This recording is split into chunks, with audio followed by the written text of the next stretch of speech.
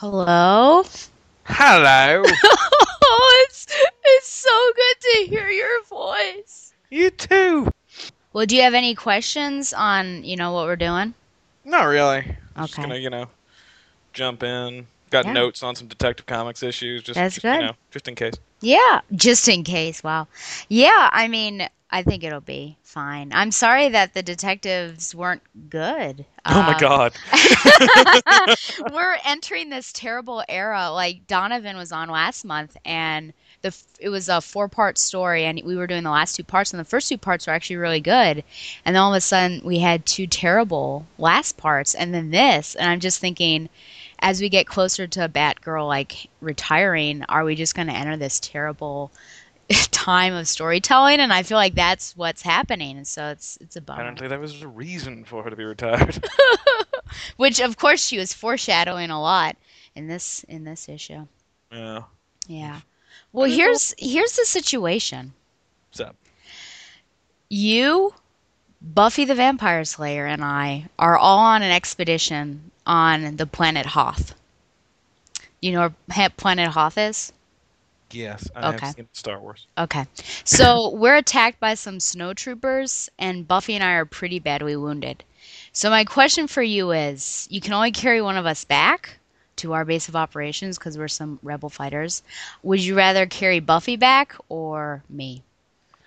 I'm gonna go with you, because she is a fictional character.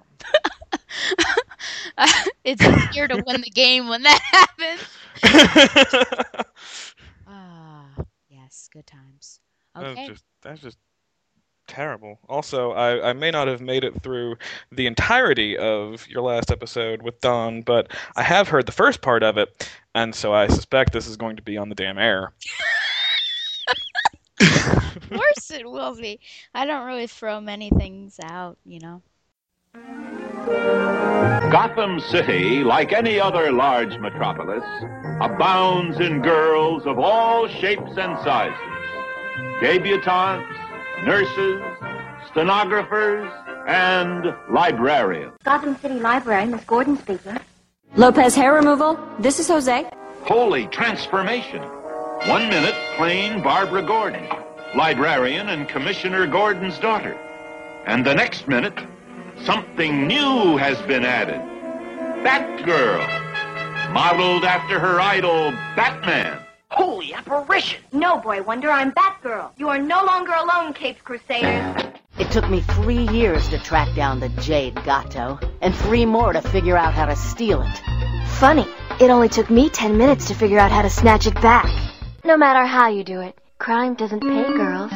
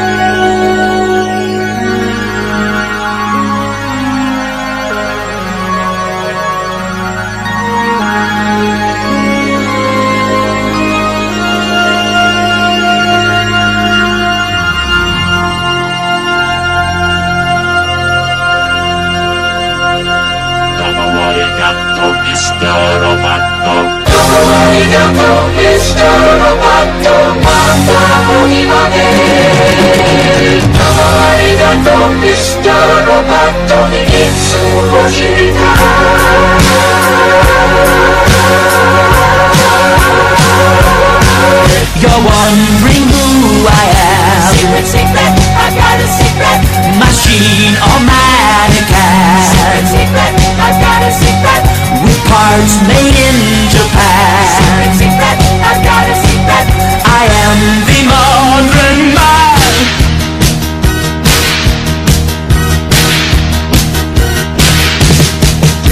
I've got a secret I've been hiding under my skin. My heart is human, my blood is boiling, my brain IBM. So if you see me acting strangely, don't be surprised. I'm just a Salwate, I'm your host, Stella, and this is Backroad to Oracle, the Barbara Gordon Podcast, episode 76, for March MMXIV. Back Row to Oracle is also brought to you by MileHighComics.com, your new and collectible comic book store. Mile High Comics has an inventory of over 5 million comics from the gold, silver, bronze, and modern age, and over 100,000 trade paperbacks. Holy crap. I know. If you're not into the vintage stock, Mile High Comics also has a subscription service called the New Issue Comics Express, offering a discounted price for comics ready to hit the shelves. Examples of the prices you may encounter are June's Back Row number 31, and Birds of Prey number 31, both for $2.69. So, if you're looking for vintage back issues or a great modern subscription service, be sure to check out MileHighComics.com. And finally, Back Row to Oracle is brought to you by TweakedAudio.com, high-performance noise-reducing earbuds. Purchasers who use the code TBUSAVES get 33% off their whole order and free worldwide shipping. TweakedAudio.com. Plug in, turn up the volume, and give us a try. Well, Nice. I teased, there we go. I teased a little bit last episode about a secret special guest I was super excited about. And I feel like it's been years. I think he was on my first year where we did Back Row Year 1 together, and then he came on for a random issue. I remember it was 33, but was it like World's Finest 33, something like that. I remember it was like Girls' Night Out. But we did the Brave and the Bold with that's what Straczynski. it was. Yeah, I remember it was like issue 33, but that's all I remember oddly. But this is one of my very dearest and I think oldest friends, my first friend on the crawl space, I'm very happy to say, Kevin Cushing. Hello. Again, I think they've already heard me from the aforementioned thing at the top that was probably there. Yes. So what has been going on in your life exactly in the 3 years that have transpired? Oh, wow, that's a bigger question than I was expecting. I have not been on this show, sadly. I moved out of Louisville, Kentucky, and I moved to Hollywood, and I went to acting school, and I graduated from acting school, and I lived there for a while, and now I'm back in Louisville, Kentucky. So a lot has happened since last time I was here. That it has. And now you're considering moving to another big city, right? Yeah, I'm looking for work in Chicago right now. I just hope, you're one of those people that I feel like you really are you're gonna hit something and make it big. Aww. And since we were close, I just hope that you always remember me when you've got your name, flashing in the lights. You're pretty hard to forget. That is so kind of you to say. How has your comics experience been so far, especially with DC? Because we'll talk. Marvel is one of my topics that I figured we'd talk about. But what have you felt about DC New 52? Because I don't know if I've really discussed it as much with you. Oh yeah, I think the last time we discussed it was the brief period of time where I had a podcast and I had you and Michael Bailey on to talk about all the ads they had put out for the New 52 before it even came out. I don't like it. I've gotten to the point where I'm only reading Batman and Nightwing. I started reading a lot more. Well, I don't know. I started out pulling like 6 comics total, I think, and then I switched up and it grew, and now it's kind of shrunk again because I don't really enjoy what they're doing, and the more it gets into it, the more I realize it's not changing. It's more of a kind of dark, cynical, small, insular sort of place. I really don't appreciate the way they're dealing with the reboot to this day. I mean, we're still dealing with reboot 3 years later. Yeah. 3 years later, the writer of Superman will not give a reporter a straight answer as to whether or not the death of Superman happened when there's a big Doomsday storyline coming up. Yeah. We don't know. Mm-hmm. And you know what? A Superman who has died and come back to life is a character who has been affected by a profound experience. So these are two different characters, whether or not he's actually died and returned from the dead or not, especially when we're talking about going into a big fight with Doomsday. That kind of informs a few things. And one of your favorite characters is undergoing some issues right now, too. What are your thoughts on poor Nightwing? Mm-hmm. I know, I'm so sorry. I'm so sick of Forever Evil. I mean, it's hard to say right now because we don't know what's going to happen. last week, I think, got Forever Evil #6, which was billed in the solicitations as the final fate of Nightwing, and it has Nightwing on the cover, and like, maybe we'll get something, and all we get is a fake out death stunt. That's clearly a fake out. We're supposed to think he's dead, but he's clearly not. Whatever's going to happen to him is clearly going to happen in the next issue. Or maybe not even then. Maybe Nightwing #30. Or maybe not even then. Maybe Batman Eternal. Who knows? Because you just got to keep buying crap. My It's very yeah, you just got to keep buying it. Yeah, I'm actually thinking, and I put this on TBU 2 episodes ago, because if you read Batman Eternal, something really strange is going on besides the obvious, just in the fact that Harper Row, as whatever her alter ego is carrying a yeah, there you go, is carrying a gun, and Batman is more like he's resigned to it. He's like, I don't like guns, but she's the one who has it, and that line, along with sort of mannerisms and just how he was acting, makes me think that Dick Grayson is Batman in Batman Eternal. You think so? I do. That is my that I let it loose on TBU. So either I'll be like a genius or just a fool. But my thinking is that Dick Grayson is Batman. So I'm gonna put it out there now. What do you think now in light of that? Do you think it could be? I read that issue. I certainly didn't see that. This is the first time hearing of it, so I'm processing the thought right now. Yeah. I don't think so. In large part because we just got that 3 years ago. Mm-hmm. And I mean, obviously they're not adverse to rehashing storylines in the New 52, but that would be a pretty incredible rehash very quickly. Also, I don't know where Bruce Wayne would have gone. I mean, he hasn't even been doing this whole year. It's just 0 year. Again and again and again and again and again and again. 0 year just keeps on going, and we still got like 5 issues of this thing left, and half of them are going to be overpriced. So, I mean, he's still mourning his son over in Batman and Robin, which totally makes sense in a real world sense of time, but in comic books, like, come on. Yeah. Since it's the only book that's showing him, it's not the only book that's showing him in modern day. I just don't care about the other ones. Yeah. At least they took a break from that in Batman and Robin with the Two-Face storyline, which went on for a little bit. Still going, I think. It's got like 5 issues of that one. Yeah, and then it'll come back where he's trying to find potentially a resurrected Damian, but I don't know what'll happen. Yeah, I feel like that, again, just kind of too long and a little bit misguided. But yeah, I respect what Tomasi's done there. Yeah. But as far as what Dick Grayson's going to do, I have no idea. Yeah. Part of me is wondering if there's going to be a bit of a screwing with continuity at the end of Forever Evil. Mm-hmm. I mean, we do have Red Skies now as at the end of Forever Evil #6, so that's a crisis thing. Anything could happen. Yeah. True. But it's really hard to get around Dick Grayson's identity being revealed, because you can figure out the rest of the Bat family from that. Vicky Vale did it near the end of, before the reboot. She figured out who Dick Grayson was, and then just from that, she figured out who everybody else was. Yeah. So the entire world now knows you've got super intelligent supervillains. If Vicky Vale could do it, you can't tell me nobody in the New 52 could do it. So that seems really dangerous to just leave out there. And you're not going to do, I don't want to see a Daredevil thing like, okay, it's out there, but we're just going to pretend that it's not true. Daredevil's still running around a couple years later like, no, really, I'm not Daredevil. I am. No, I'm really not. I am. Yeah. And if they do that with Dick Grayson, it's just going to be kind of crap. Yeah.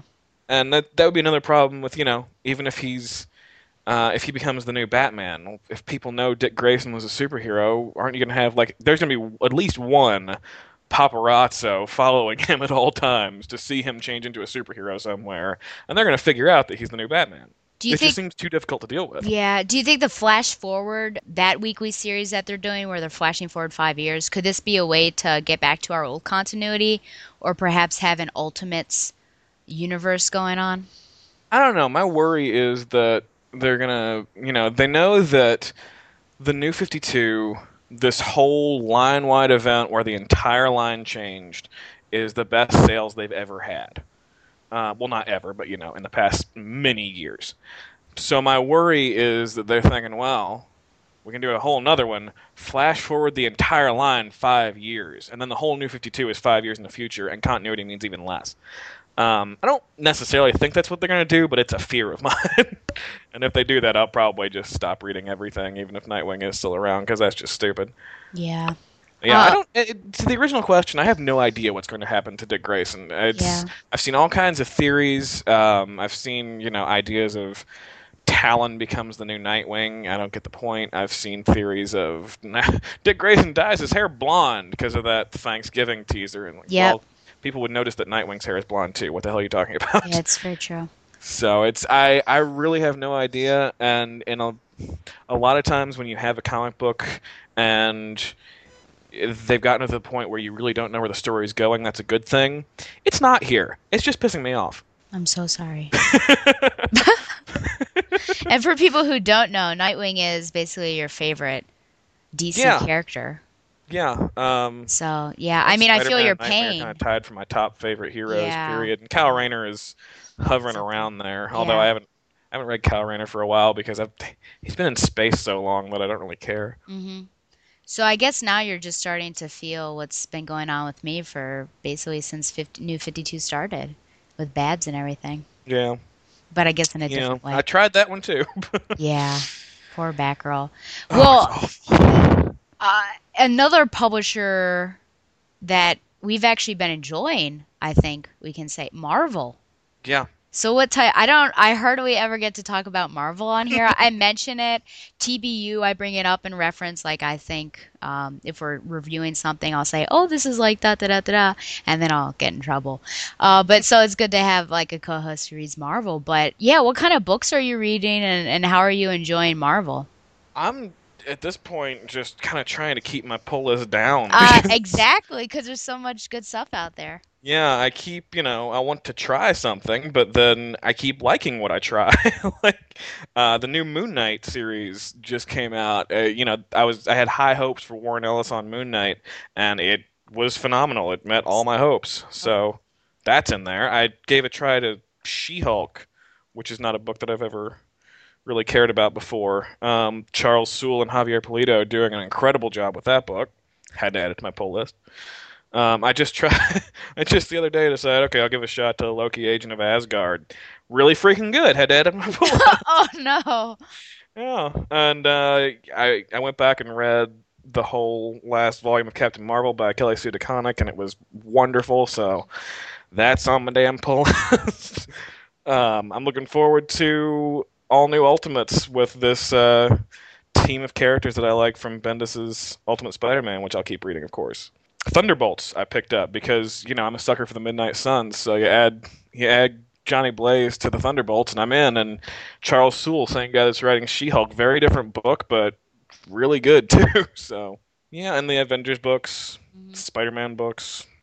I'm still not reading Spider-Man. Breaks my heart, but it's just not. It's not Spider-Man for me, even though apparently Parker's coming back. Yeah, he's got. I think Superior has 3 more issues left. It's been the best part of Dan Slott's run. I could do without it, especially now that I'm not on a podcast centering around Spider-Man anymore. I debate whether or not I should keep it all the time. The one that I never question, though, is Superior Foes of Spider-Man, which is one of the best books that Marvel's publishing. Oh, really? So funny. It is the funniest book that I read every single month. It has absolutely nothing to do with Spider-Man, and the characters that star in this thing should make it just a crappy D-list book, but it is one of my favorites. So I guess to take place of Spider-Man, a lot of X-Men books have been on my pull list. A lot of the Bendis stuff, all new X-Men, which I actually really like because Kitty's on there. Uncanny is rough for me because of the art. Oh, Bichello and Fraser Irving, Fraser Irving fits some places, but I just don't think Uncanny X-Men is one of them. Yeah, it takes a little while for me to get used to. I remember starting off, I'm like, oh no, it's this. And I remember there being a lot of complaints when I was still on Spider-Man Crawl Space about Bichello's art, which is kind of And it hasn't changed. I guess I've just gotten used to it. But of course, I had a tolerance for the Captain Marvel art, and you didn't. some of that was really hard to get through. Yeah, exactly. Really hard to get through. But David Lopez is coming on for the new volume, so if they can keep him for a little while, it'll be fine. It'll be good. Yeah. I was reading Wolverine and the X-Men. I've been reading ever since it started because Same. I really like Jason Aaron. But when I saw that Jason Aaron wasn't going to be on the next volume, I decided to drop that. But I guess in place of that, I picked up Amazing X-Men, where they're searching for Nightwing because he was writing it. So I guess I'll kind of follow. You just said they're searching for Nightwing, for the record. Sorry. Thanks for correcting me. They're searching for Nightcrawler. I would read the crap out of that book. If they were Jason Aaron's X-Men are searching for Nightwing to figure out what the hell is happening in Forever Evil. Oh man, But there was an announcement today that's going to make you sad. Amazing X-Men #7 is going to be Jason Aaron's last issue. Oh my gosh! So then I have to drop that. Yeah. But here's the thing. Who's writing it? The writing team of Craig Kyle and Chris Yost, who did X-23, Yes. the fantastic new X-Men run, and my favorite X-Force run, are taking over with #8. So actually, I'll trust that. I'm going to keep that.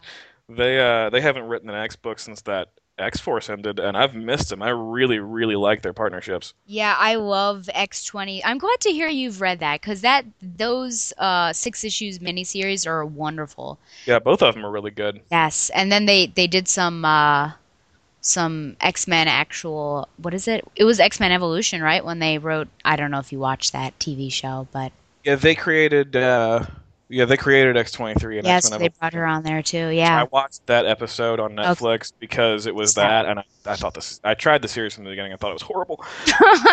Well, it wasn't the best, yeah. I tried She-Hulk on a lark mainly because of you, because I trust you, and you were saying it's so good. So, and I really did enjoy it. I thought it was great, and I think it'll be really interesting. And I love how it's playing both sides of Jennifer's life.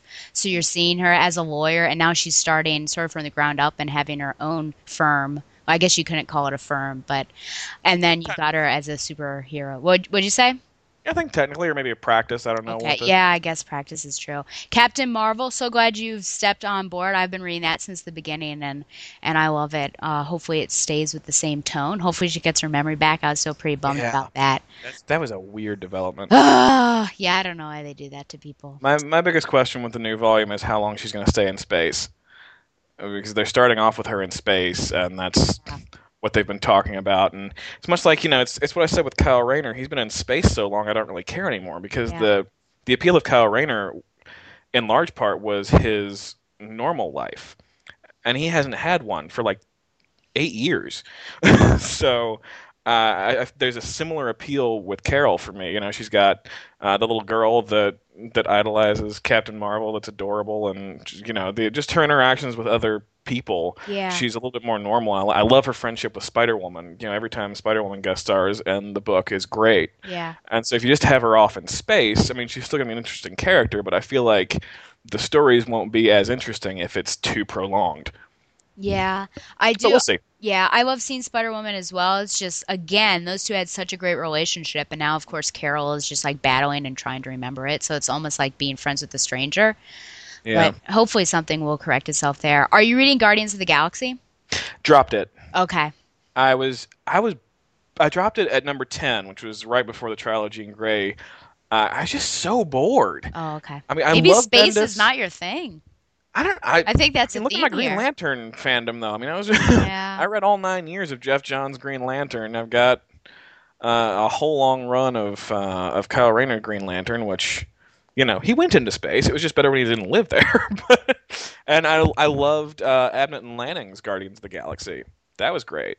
And it was them that was writing Nova at the time too, right? I think so. Yeah.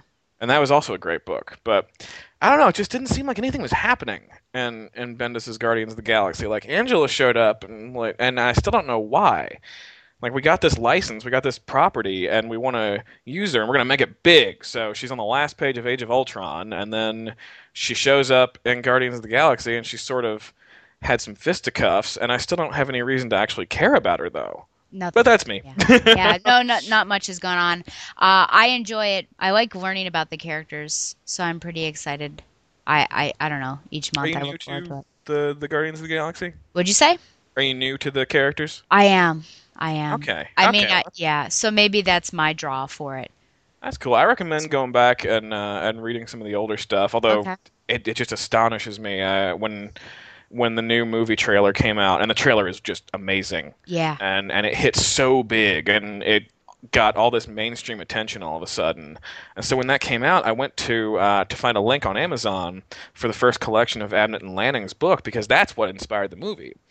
And Marvel's let it go out of print. Oh, that's a bummer. They've got a new printing coming after the movie comes out.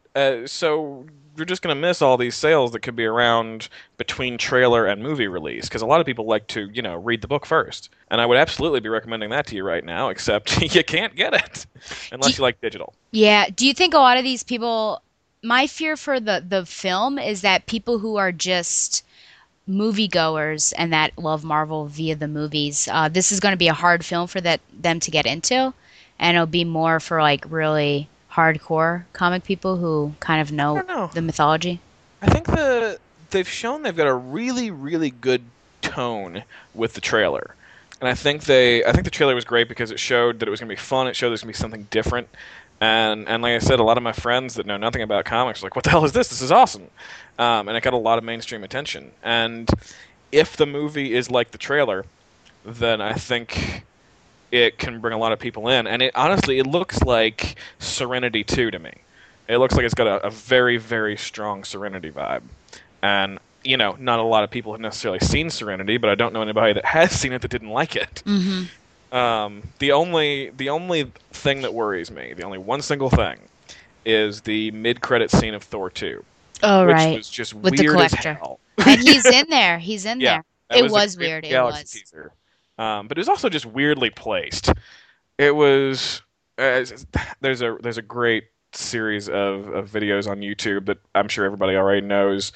Guy calls himself as just some random guy, and he does these little videos with action figures of Marvel and DC characters arguing about their movies. And there was a hilarious one that was Superman and Thor arguing over Man of Steel and Thor 2. And Batman comes in from the side and insults the mid-credit scene of Thor 2, and it's like going from Shakespeare to the Rocky Horror Picture Show. And that's exactly how I felt about it. Really good description, because even I knew what was going on, because there's Benicio del Toro. I know what he's doing in the next movie. I know what Guardians of the Galaxy is, and even I'm sitting there going, what the hell is this? Yeah, it was weird. I brought some of my H period, because I have a seminar and we read comics and stuff, so I brought some of them to see Thor 2, and that was going on. And everyone was like, what is this? So, yeah, it was pretty interesting. I went with a non-comics friend, and he enjoyed Thor, but he seemed to just check out of the mid-credits, saying like he wouldn't even pay attention. I don't know what the hell this is. I do love me some Sif, though, so I'm hoping Thor 3 or something brings her in, I'm done with Jane Foster, but they've hired Craig Kyle and Chris Yost as a team to write Thor 3. Ooh, okay. That should be Chris Yost by himself, and of course, there's other script doctors amazing. and stuff wrote the second one. And I liked the second one, but I didn't think it was nearly as good as the first. Yeah, I think I would agree with that. But frankly, I think Kyle and Yost together is a much better writing team than Yost by himself. I think it's time to. Yeah, I think it's time to bring in Enchantress. Yeah, that could work. My only fear is that they're going to be really stupid and not bring Loki back. But he's right there at the end. He's got to. Yes, but the producer, like Kevin Feige, the big Marvel producer, said that with Thor, Avengers, and Thor 2, the Loki trilogy is over. Oh. And I want to say, you moron. And he's everybody's favorite character. Exactly. And I guess the I last expected something to follow from that tease. Yeah, I guess the last book we're both reading is Young Avengers too, which is sadly over for a few months now. But yeah, I don't understand, why is it so delayed? It's over. What do you mean by it's over? Number 15 was the final issue. No. Yeah. I don't believe you didn't know that. No. Gillen and McKelvey, they decided it was their end point, and they talked to their editor, and we could maybe do more, but this is all we wanted to say. And the editor decided that they would go ahead and end it because Young Avengers has kind of existed in this sort of short volume format, and they just keep that going until the next team has some great vision. You've made me ill. I apologize. That's terrible. This is all we wanted to say. Oh my gosh! There are all these open ends. We don't even know what's with Patriot, who's all messed up. Did you read the last issue? Yeah, but that was still a question. It was existential, but it was explained. Oh, okay. Maybe I've only read. No, I feel like I've read the last one because I get my comics late, so it's hard for me. Yeah. But This I is guess. January. Yeah, maybe I should read it again. But that's a bummer. I just figured it was delayed again. Yeah, no, it was they are at least working on some more creator-owned stuff. They got a book called The Wicked and the Divine coming, which is like gods and demons as pop stars because that's what Kieran Gillen and Jamie McKelvey do. Okay. Okay. And Phonogram 3 is supposed to be coming by the end of the year, so I'm excited. Oh yeah, I remember you enjoy that. God, I love Phonogram. It is the first volume is probably my favorite comic of all time, except maybe The Crow. I remember you like The Crow. So my next discussion topic, Arrow, the TV show. So, I mean, what are your thoughts? I think we both really love this show. Yeah, it's a lot better than it should be. What does that mean? You I mean mean- it was a lot better than you expected it to be? I'm still to this day. I mean, we're almost through season 2, and I'm still surprised by how good this show is. Yeah. I mean, especially in the beginning before it started, all indications were that it was going to suck. Yeah. It should have been crap. And yet, from the very beginning, it was entertaining. Yep. It was more of a guilty pleasure at the beginning, I think, but it was a good, fun show. And then somewhere along the line, it just turned into a really good freaking show. Yeah. And they've maintained that level through the second season really impressively. Like, no duds at all. No even mediocre episodes. My jaw is on the floor at least once or twice a week. Yeah. There's some amazing stuff, and I love just all the Easter eggs and the people they're bringing in and different characters, characters that you normally wouldn't see, I think, and we didn't get a chance to see in Smallville. So I don't know. I think it's amazing. I love it. Well, and one of the really impressive things that tells you how good it is that they're changing so much from the comic, and yet it's still really good. Yeah. And still really well accepted by us comic book fans. Yeah. And usually we're the first ones to say that there's not as many threads on his costume as there should be. You're screwing it up. Oh gosh. And yet it's all good. Yeah. I mean, I went back and read the first trade of Kyle Higgins' run with Deathstroke and the New 52, and I was hearing it in Manu Bennett's voice. And Deathstroke in the comics isn't even supposed to be Australian, but he made such a mark on that character for me. Mm-hmm. It's kind of indelible in my brain now. I love it. Do you think I was actually shocked they introduced him, and I say early, even though we're like 3/4 through, but do you think was it a little too early to introduce him? I was pretty shocked when that happened.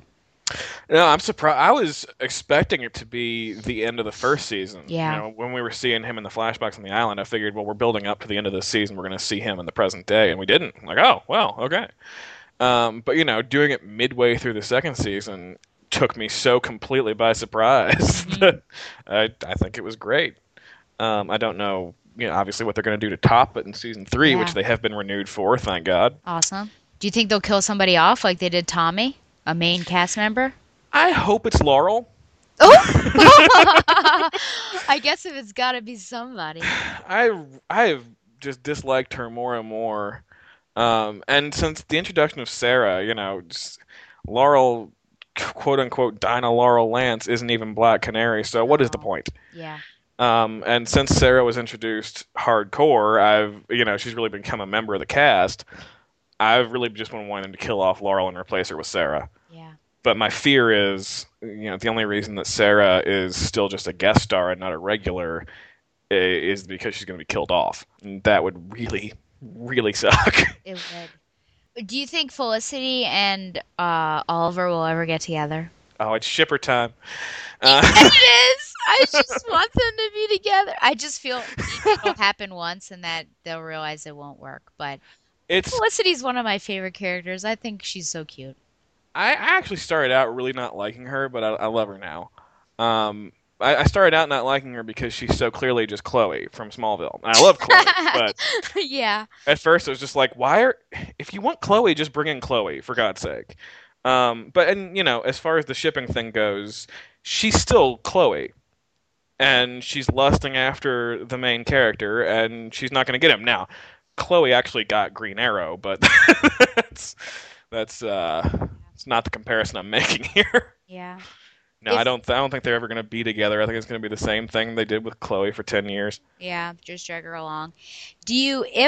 Well, that Flash show is going to be up and running. Do you think they'll move Felicity over to that show?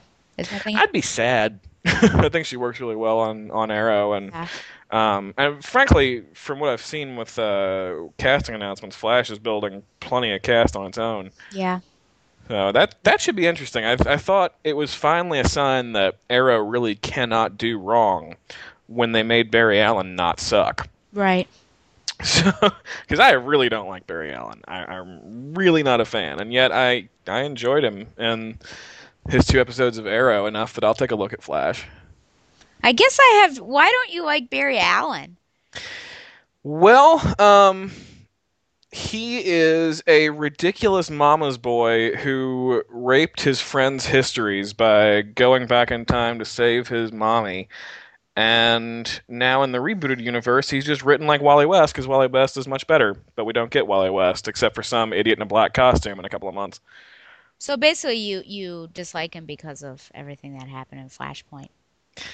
Partially. I think, and you can't separate my views from the fact that Wally West is the Flash that I knew. Yeah. So I freely admit bias there. But for me, when I go back and read the older stuff, Barry's fine. I have respect for him being where these things come from. But he wasn't as good or as fun or as interesting a character as Wally West. And then when they brought him back, even Jeff Johns, who I like, was really writing him a lot younger, a lot more like Wally, to make him more popular, which just completely marginalizes Wally. And then very quickly we get the Flashpoint story where he is the reason the whole universe is screwed. I'm like, how can you respect that? Yeah. So I just don't like him, and yeah, I admit that my views are biased, but they're my views. So will you watch a Flash TV show? Yeah. Okay. So the 2-parter of Arrow was enough to get me to take a look at the Flash, and it's mostly, if not entirely, the same creative team as Arrow, so it's there you go. Clearly they know what they're doing. Yep. My final discussion topic is Game of Thrones. Okay. And I promise not to spoil anything. Say, remembering that I've watched the show, not read the books. And I had a marathon, I guess last week, because we had some snow days and stuff. So I watched season 3, marathoned it, and yikes is all I have to say about the Red Wedding. Again, just that whole scene, spoiler, where Black Walder Frey comes up behind Talisa and is stabbing her in the womb was perhaps the most gruesome thing I've ever seen in my life. Yeah, this is where I keep questioning how much I like Game of Thrones. Because I feel it goes so overboard on the violence and the gore and just, how horrible of things can we come up with for these people to go through constantly. And there are times where there's just such great characterization and, great intricate storylines and interesting stuff going on that I'm really into it. And there are other times where I feel like the whole thing, the whole episode that week or whatever, just exists for how many more horrible things can we do to these people, and I don't find that entertaining. So, I'm not somebody that is looking for censoring or, is down on violence or anything. I enjoy Quentin Tarantino movies. It's just, sometimes it feels like way too much, and that was one of those times for me. And, I keep watching it. I'll give season 4 a try, but my interest has gone down in the past 2 years. Like the first season I loved it, and the second season I was still really enjoying it, but I think especially once it got into the third season it was feeling like more of a slog to get through. Gotcha. I guess because I read the books that it's like more entertaining for me, especially because I've kind of existed in that world and seen every like little gruesome detail spread out into words. You seeing the show without having read the books. Yeah, so I don't know. I mean, still there are some moments that I certainly cringe, but I guess I'm better prepared for them. But I do agree. I love the exposition that they have with certain characters and really developing them. I think Jamie is a perfect example of that. because he starts out. I know you've always liked him, but he starts out. Yeah, but I always liked him in more of a roguish sort Gotcha. of he's a but he's fun way. Season 3 was when he actually became a great character. Yeah, exactly. Just that whole journey watching them. But I mean, yeah, I guess we'll see. Season 4 will be really interesting because they kind of have to do 2 books. Well, they've got to finish this one out, the 3rd book, and then they've got to do 2 books side by side. So it'll be interesting to see what they do. Well, they're. I don't remember what the exact thing is because it was so daggone complicated, but they've come up with a plan for, what partial book they're going to do per season now. Right. I guess because, he still hasn't written the last 2 books, so they're probably trying to buy some time. But, I mean, the way they're talking, they're going to need a good 10 years to get through this at this point, and I just hope it doesn't get canceled before they get to finish their story, because yes, it's doing really well now. Yeah. But it's an incredible amount of hubris to say we're going to go ahead and stretch this out and assume we're going to stay popular for 10 years. And they've got to, I almost want them to sort of stop at a certain point and wait for him to finish his books. Well, and of course we just got to hope that he finishes them before he dies. Well, he told the creators that how he wants them to end. Yeah, but still, for the people that have read the books, I want them to be able to get all that before he dies. Yeah, sad. How do you think it's going to end, if you were to think ahead? I think everybody is going to be dead except one person who is as miserable as possible, and George R. R. Martin's going to walk on screen and flip off the audience. What in the world? Oh, my goodness. That's about, the general attitude seems to be just screw all of you.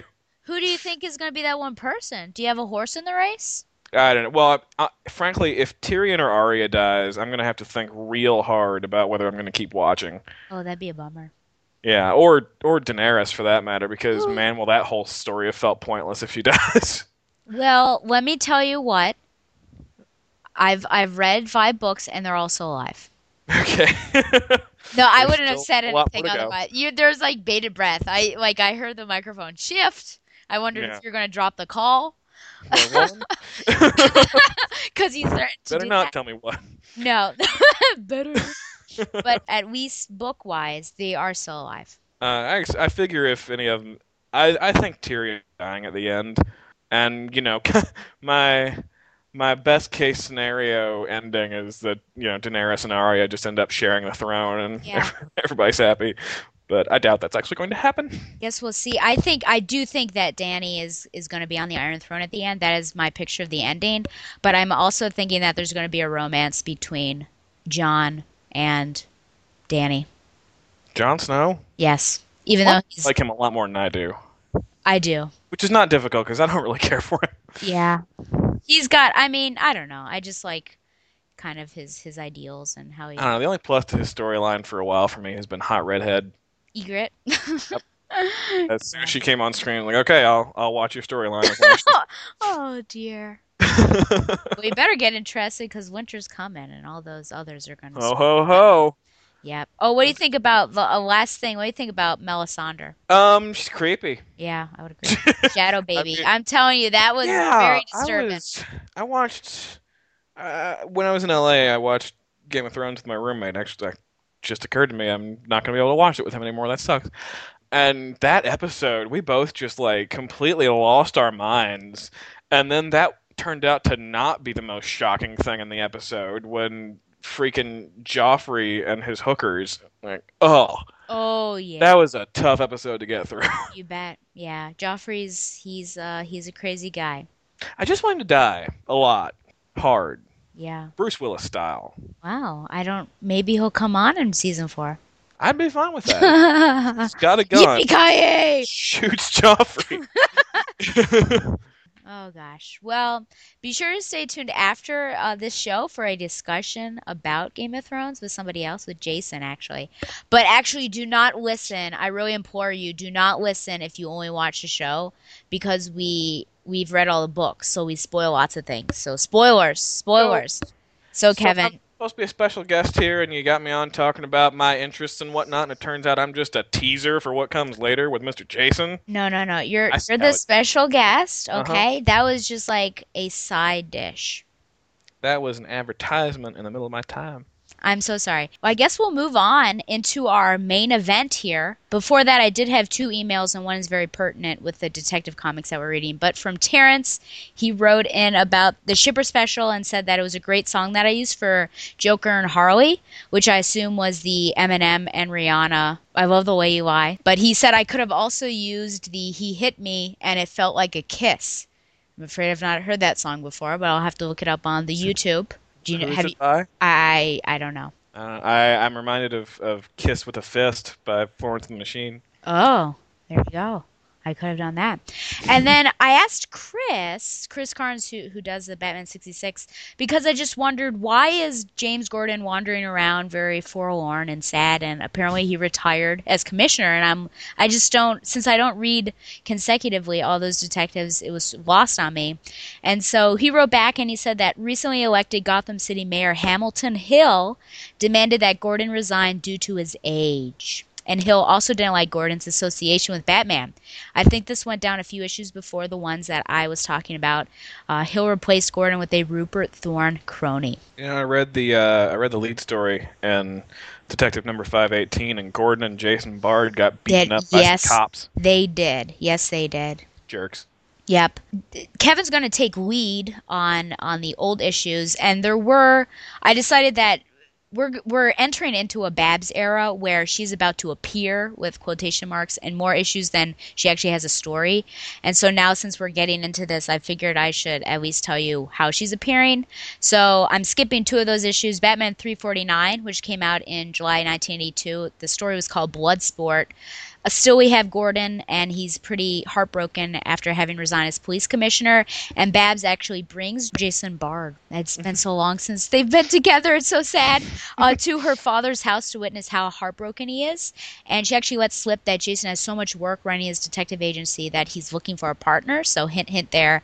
Then Babs turns on the TV. Mayor Hill's handpicked commissioner, Peter Pauling, states that they have instituted a mandatory retirement after 20 years of service. And Gordon becomes incensed because the force is going to be losing all its best men. And apparently this was Babs' plan all along to get him heated up. Jason again mentions the partner he needs and that they can start investigating the November elections, and Gordon agrees. So that's how that ends with Babs. She's just playing middleman. And then in Batman 352, which came out in August 1982, and the story was The Killer Sky, we actually have what happens after Detective 518. Gordon's really beat up. He's in the hospital. And Babs says he's just too old for cops and robbers. But Jason, who's also beat up, says that it's worth it to him because he isn't going to let the new commissioner and a uniformed officer run roughshod over Gotham.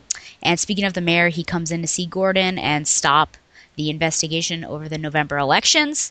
And the uniformed officer ends up threatening him, but Batman bursts in. He tells the two that they are disgraces to the badge and says he will go after them.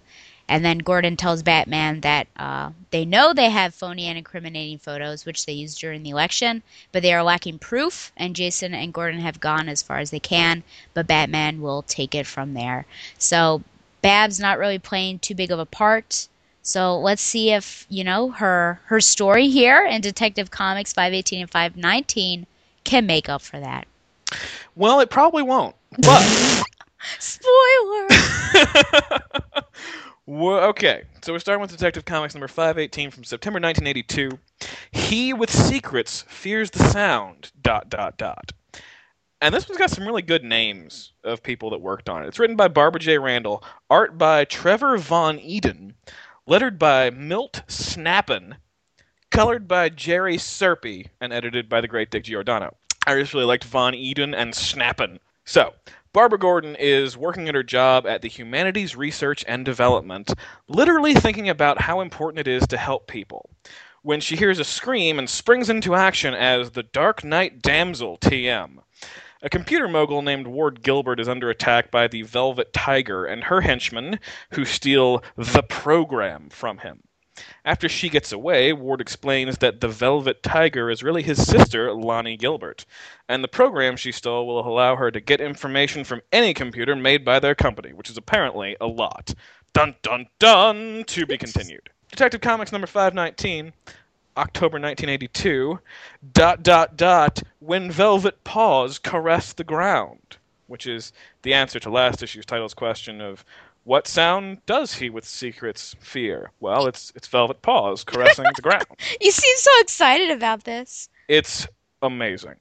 Uh, Oh my gosh. So this was still by Barbara Randall, art by Trevor Von Eden, this time also with Rudin Rodriguez, lettered by Janice Chang, colored by Gene D'Angelo, and still edited by Dick Giordano. I do love that these stories are written by Barbara and edited by Dick. That's just cool. Yeah. So, after the events of last issue, which were exciting, both Batgirl and Ward Gilbert are independently making their way to Gilcom, where the Velvet Tiger and her henchmen are using her new toy.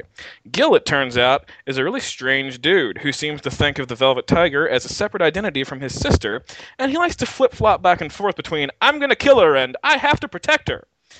His being an idiot basically stymies Batgirl's efforts entirely, and in the end she takes out all the henchmen and the files are destroyed, but the Velvet Tiger gets away. Ward refuses to help because he won't put his sister in jail, as he says, even though he was about to shoot her about 60 seconds prior to that. So, stand-up guy. Barbara Gordon goes home, wondering if her values are outdated, and then hugs the crap out of her dad for no apparent reason. The end. Yeah, I know, because he's excited and he insulted her, but she was okay with it. It's the weirdest little succession of panels, because I would agree. she's complaining about, what happened, with the Velvet Tiger, and all Commissioner Gordon says is, and she got away? And then there are two silent panels of her face changing from anger to surprise to what looks kind of like horniness. And then, I love you, Dad, and hugs him. It's I can't figure it out. I looked at it like 5 times thinking I was missing something, kept rereading it, and no, I really wasn't missing anything. It's just really weird. Yeah, I don't know. I also had that issue there. I actually marked that in my notes. Well, if we're to start with the previous issue, these two, I guess, like I said at the beginning, this is sort of the end of the era. I think it's very noticeable now that we're getting towards her retirement. She's openly contemplating how long she can keep up a double life, and even at the end, being upset at people not having the same ethics that she does. I don't really want this sort of thing to continue. Complaining about everything all the time. I hope that doesn't happen. The art, I think, something I don't normally talk about. Very different. And these are actually, you liked the names, but these are like first timer, except for Snap in there. But these are names that are coming on for the first time with Batgirl stories. And I think the art is just wildly different. I think Batgirl is very much portrayed like Batman, where you see her sort of standing in the shadows and her features are masked. What did you think of the art? Could you notice a change from any old issues maybe you read with her, or not as much? I obviously haven't been following along reading all the issues that you have. I did notice the art in that I enjoyed it.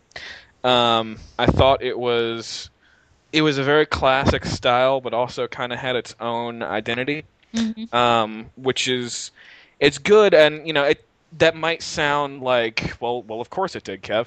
But for me, these are people that I have never heard of before. Yeah. They don't seem to have gotten any acclaim or a whole hell of a lot of work. So, you wouldn't expect it to be that good. But yeah, I specifically thought it was good art, except for, of course, those last couple of panels, which, not having seen the script, I don't know if that's the writer or the artist's fault. It may be one or the other, it may be both. It's impossible to tell. So I'm going to go ahead and not count that against them and say I enjoyed the art. And I was actually looking at this thinking how much more I like this look for Batgirl, for Barbara Gordon's Batgirl, than I do the current New 52 one. Yeah, I would agree that I do like her design here as well. And one of the best things about it for me, there are many.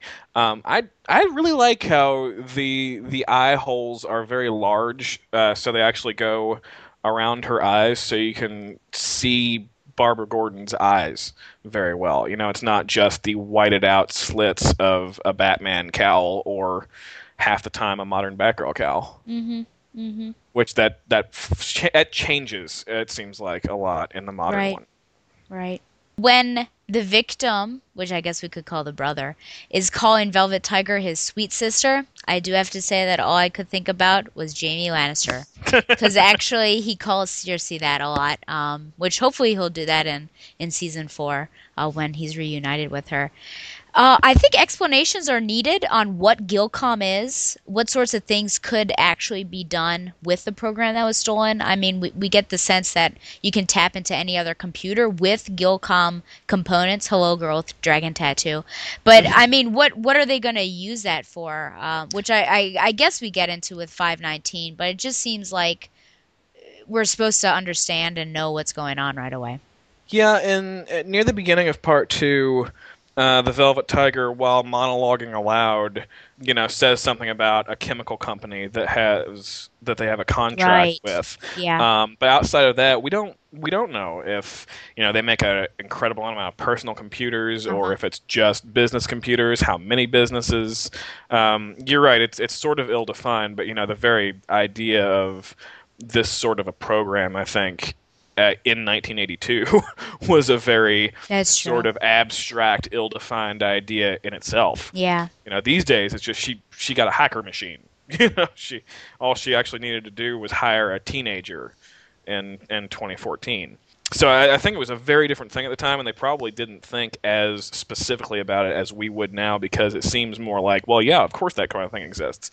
You called him a weird fellow, and I do have to say that it was such a sinister and sudden change from this brother being really caring, and then all of a sudden he's flashing a gun and saying that Lonnie will never make a fool of him again.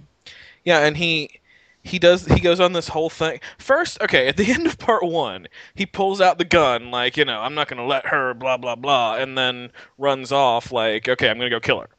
Then we get to the beginning of part 2, and he goes into the building with the gun drawn, I'm going to go shoot some people. And then he's got this whole internal monologue going of how he always cleans up after her, and he's cleaning up the evidence after her now to help his sister. And then, I'll take care of you as usual, he says in his mind. And then the very next panel, we have a very sinister panel of him with the gun beside his face saying, yes, I'll take care of you. Who are you? He seems crazier than the girl in the tiger outfit in the middle of a well-lit computer room. Yes. And by the way, she's supposed to be a cyber criminal. Why does she even have a damn tiger outfit? Yeah, my other issue, well, there are two things about that. Number one, I think it's overplayed now, the cat, just the cat. I mean, we have Catwoman, we have Catman. I think maybe too many cats. Do we really need this tiger? I mean, I read the Velvet Tiger, and it's so as opposed to the Bronze Tiger, right? I know, right? Unless this was the Bronze Tiger's Velvet phase, and... And you have Lynx somewhere else, and they're just cats everywhere. The other issue is we learn in the second part that she's actually half owner of Gilcom. So why does she need to steal anything or break in or steal from her brother? It's very strange. And of course, we never get much of an origin of why she even is this way, except to say that she's greedy. Well, she seems to be part owner, half owner of a really successful company. So she's apparently actually very wealthy, and her motivations is simply she's more greedy than that. So she put on a cat costume and started hacking. Yeah. Hacking. Yeah. Strange.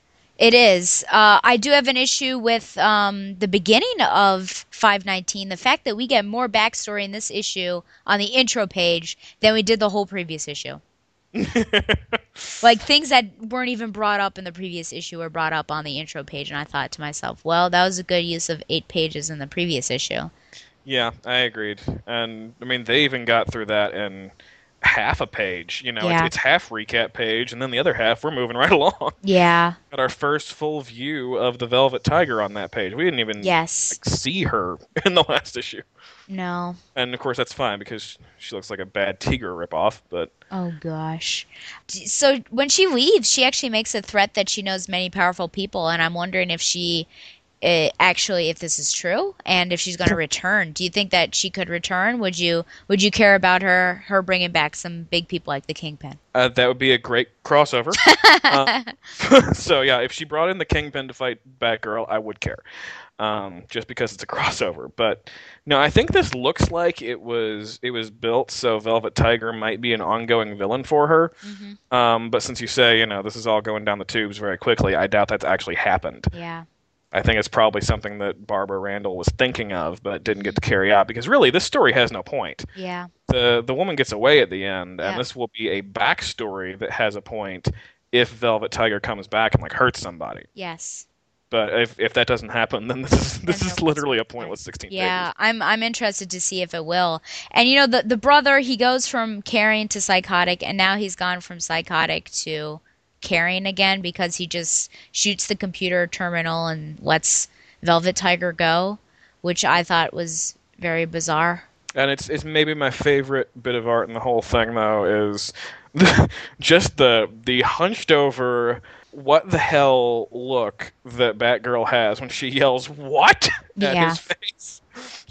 She's like an internet meme at that point. She's just so completely flabbergasted by what the Yes. hell this idiot is saying to her. Exactly. It's really amusing. Which then leads her again to just contemplating the fact that maybe she's outdated, her values are only important to herself. So, And I get again. where that's apparently going towards her retirement, but I Yeah. hate it. Oh, I hate agree. the idea. I think Yeah. it makes her so weak. Uh-huh. If she, I mean, okay, a person can have these thoughts, but if she then quits because of them, that makes her a weak character to me. Yeah. And that's not how I think of Barbara Gordon at all. Yeah. Except in the New 52, when she's a very weak character. Yeah. And this has happened before, especially after she lost her congressional seat, but her father was there to really shine the light and let her know that there are other ways that she can help out. And that's when she decided to work for HRD and still be Batgirl, but I guess now that's sort of wearing off. Well, just, the line here is, she says, maybe I'm becoming outdated. The values I protect don't seem to be important to anyone but myself. Like, that sounds like a Superman crisis of conscience, I just, it seems so weird for Barbara Gordon, especially for her to be vexed that much after facing such a clearly crazy moron. And a guy she's looking at as a crazy moron. I don't understand how he had that big of an effect on her, and yeah, if this is what leads to her quitting, then that's just sucky. Yeah. So then we have this final scene after Velvet Tiger runs off. I do have to say I don't understand why the brother didn't get thrown into jail for at least assisting or resisting, but whatever. So Gordon somehow knows Velvet Tiger, which I'm shocked about because it seemed like that was like her first time. Even that she was involved in computer crimes. Even though Batgirl, I think, had no idea who it was. So I thought that was a little odd. But then, yeah, this is it. She goes off on how Tiger makes her ashamed to be a woman. And then Gordon makes that joke, and she got away. Meaning, he would have thought she got locked up. And yeah, Babs smiles. And I just feel like, that's a fresh wound. And she really wouldn't appreciate it. But yeah, she smiles and hugs her dad. It's not even that I disagree with her response, as that I can't see any rational way one leads to the next at all. There's nothing to disagree with. This just makes no sense. Yeah. And she got away. I love you, Dad. What? I don't know. Yeah. I don't know, to be honest. So yeah, it was a weird, lackluster story that then ended on one of the weirdest sequences I've ever seen. What would you, out of 10, what would you give this story? The whole two-parter is a Yeah. Yep. 3, maybe. Okay. It's really low. It is really low. I was going back and forth. It's definitely lower, actually, and I never would have thought, than the last story where Batgirl turns into a snake. I think, yeah, I'm sort of vast. I guess I'll give it 3.5 because I'm kind of going back. But she really did. That's not a joke. She did turn into a snake. Yeah. It was a 3.5 because I'm going back and forth between 3 and 4. But it was just such a jumble of a story. I think there were weird changes of character attitudes and motives and just a little too much written on faith that we would accept it or believe it. And just a little too much being forced upon us involving Batgirl's thoughts and feelings. So I don't like that at all. And even when you're writing, 8-page backups, Yeah. it is your responsibility to to give the story a point. Exactly. I have to feel like I came away having, gained something from those 8 pages. You bet. Even if it's just entertainment, and that's fine. Just entertainment is fine. Shoot for that, and that we didn't even hit that. No, we did not. I did come away with some snarky things to say on a podcast, so I guess that's something, and that's there where the 3 you comes go. from. But, yeah, exactly. So I mean, and to slightly go back to our Marvel discussion for 2 seconds, I've recently been reading the original early Moon Knight stories. Okay. And I just finished reading a collection of the Moon Knight backup stories from a Hulk magazine in the 1970s. And, these are also backup stories. I didn't count the page numbers, but they're probably about 7 to 8 pages too. And every one of those stories, when I finished it, I felt like, man, these creators really knew what they were doing with this character right from the beginning. These are such great stories. I'm so glad that I was able to get these things collected, even though I can't get those magazines. And it just makes me want to read more. Mm-hmm. And we're talking about, people with the same amount of space to work with, and they don't have the kind of iconic character of Barbara Gordon and Commissioner Gordon, her whole cast to deal with. They were just scratching it out with something new. So I really can't look at this and say, well, you only had 8 pages to deal with. You did your best, because you can do so much better. Yeah, I agree. It just didn't make sense. The story was so weird.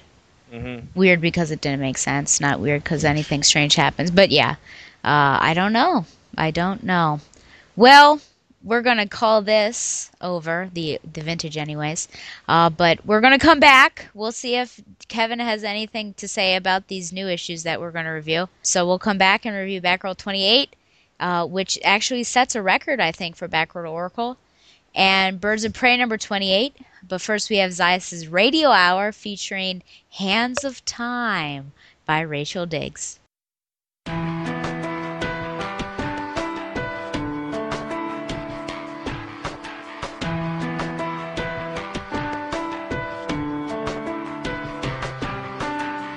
Life is a carousel, dancing around the mirrors. We go up and down. So let the music take away the hurt you've come to know so well.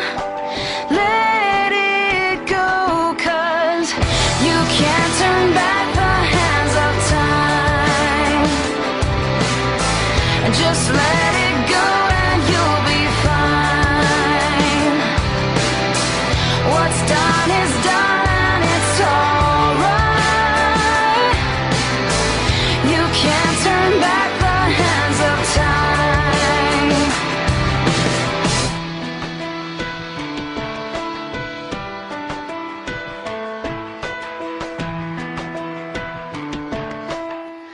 Another day is gone.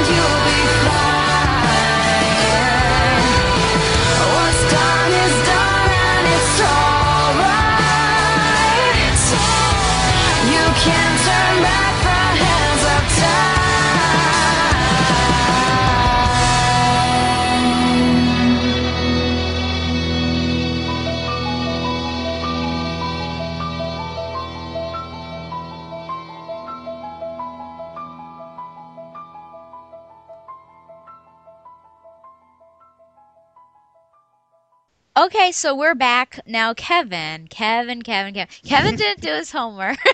No, Well, it's just not kidding. exactly true because No, I know, it wasn't technically assigned. yeah, please, yeah. Let the audience know what's going on. I begged off of reading Which is fine with the me. modern issues for this podcast because originally when Stella asked me to be on the show, like, yes, absolutely, I love being on the show, I will come and talk to you and this will be great. And then we get into talking about it and I realize I'm gonna have to read new issues of Batgirl and Birds of Prey from the New 52, aren't I? And I have read some of this stuff. I tried Batgirl for the first 4 or 5 issues and couldn't take it and dropped it. I came back and tried again for Death of the Family and read 1 issue, and it was one of the worst things I've ever read. I came back again and read the 2 Ray Fox issues, which weren't bad, and then tried the next issue, which continued the story, and couldn't even get more than a few pages into it. So I really just could not face the prospect of reading another issue of this. So yeah, this is my fault. I asked Stella if I could just go ahead and not read these, but I'll be the silent partner, just reacting to what she says for this. I'm sure, you all tune in to listen to what she wants to say anyway, so I'm sure we'll be fine. Well, it's better, I guess, that one person suffered rather than 2 people. But listeners, you remember though that I liked the previous 2 issues of Batgirl. So this may come as a shock, but I just want you to remember that I don't attack things unless I feel provoked, and I was provoked by this writing. So that's my positive. I do also want to let you know that Newsarama gave this a 7 out of 10. And IGN gave this a 7.9 out of 10. So some people out there did, in fact, like it. So I thought I would open up with nice things before the venom starts flying, because this issue sets the first-time record for Batgirl the Oracle. So maybe you're excited about this. So let's just get into this, or let me anyways. Batgirl 28, it's known Silver. And this was actually, I was excited about because it's about vampires, and Kevin, he loves vampires, but I'm so glad he didn't read this. Writer Gail Simone, pencils Fernando Pasarin, inker Jonathan Glapion, and colorist Blonde. So secluded in the Gotham suburbs is a mansion with a Mr. Uchida, a.k.a. Silver, and his caretaker, Miss Targa. Basically a Mercy Graves, Lex Luthor kind of situation. He gets a bath, has posters of his favorite freedom fighters, names his weapons, and even has mock statues of his least favorite bat heroes, which he ends up shooting. It's a lovely character.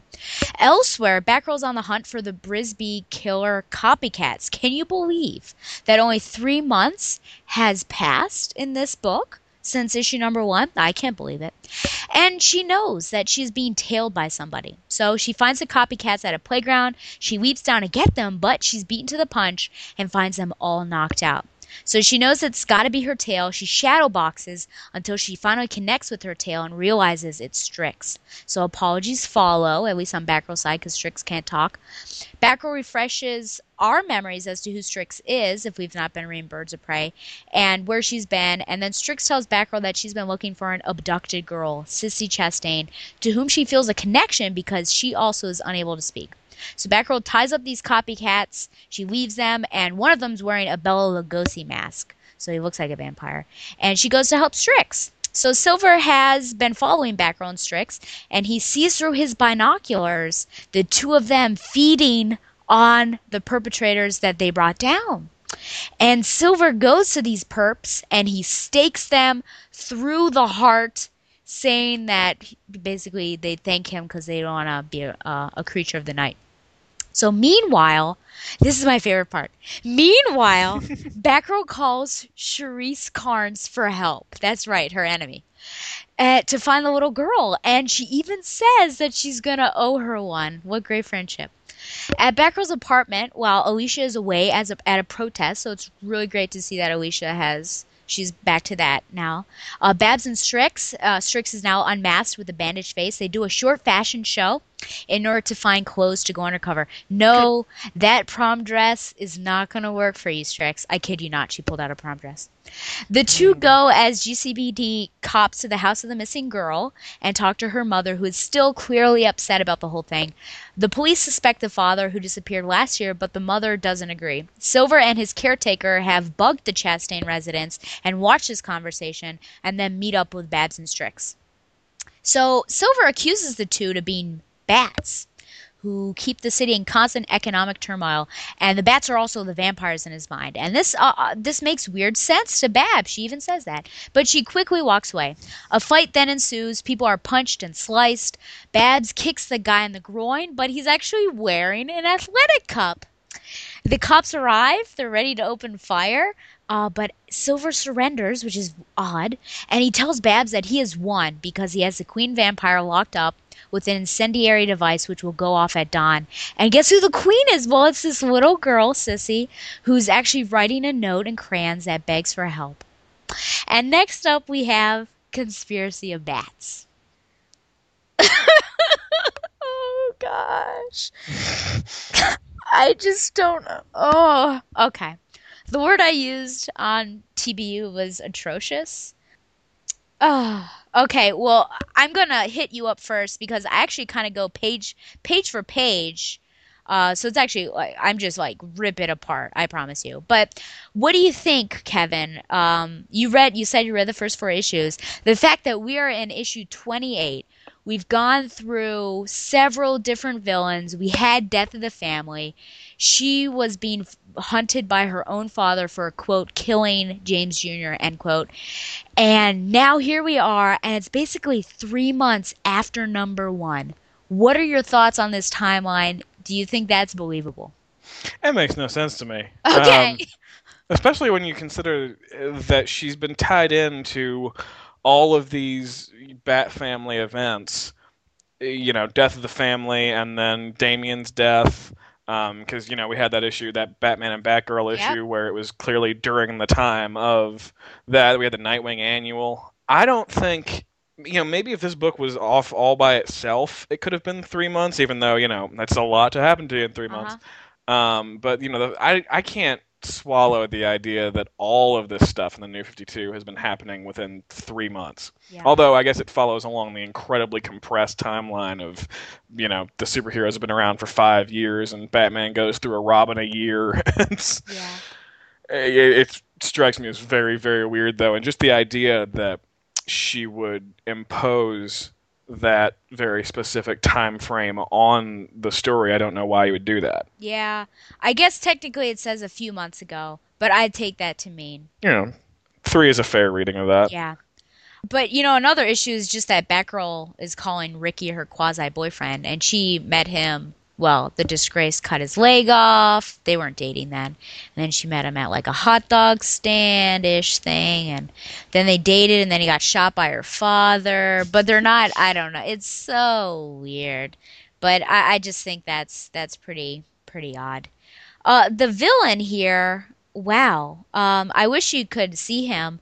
I feel like he gives a vampire hunter a bad name. I've seen the cover. Oh, yeah. What'd you think of the cover? He looks more of a Bruce Lee with a gun wannabe.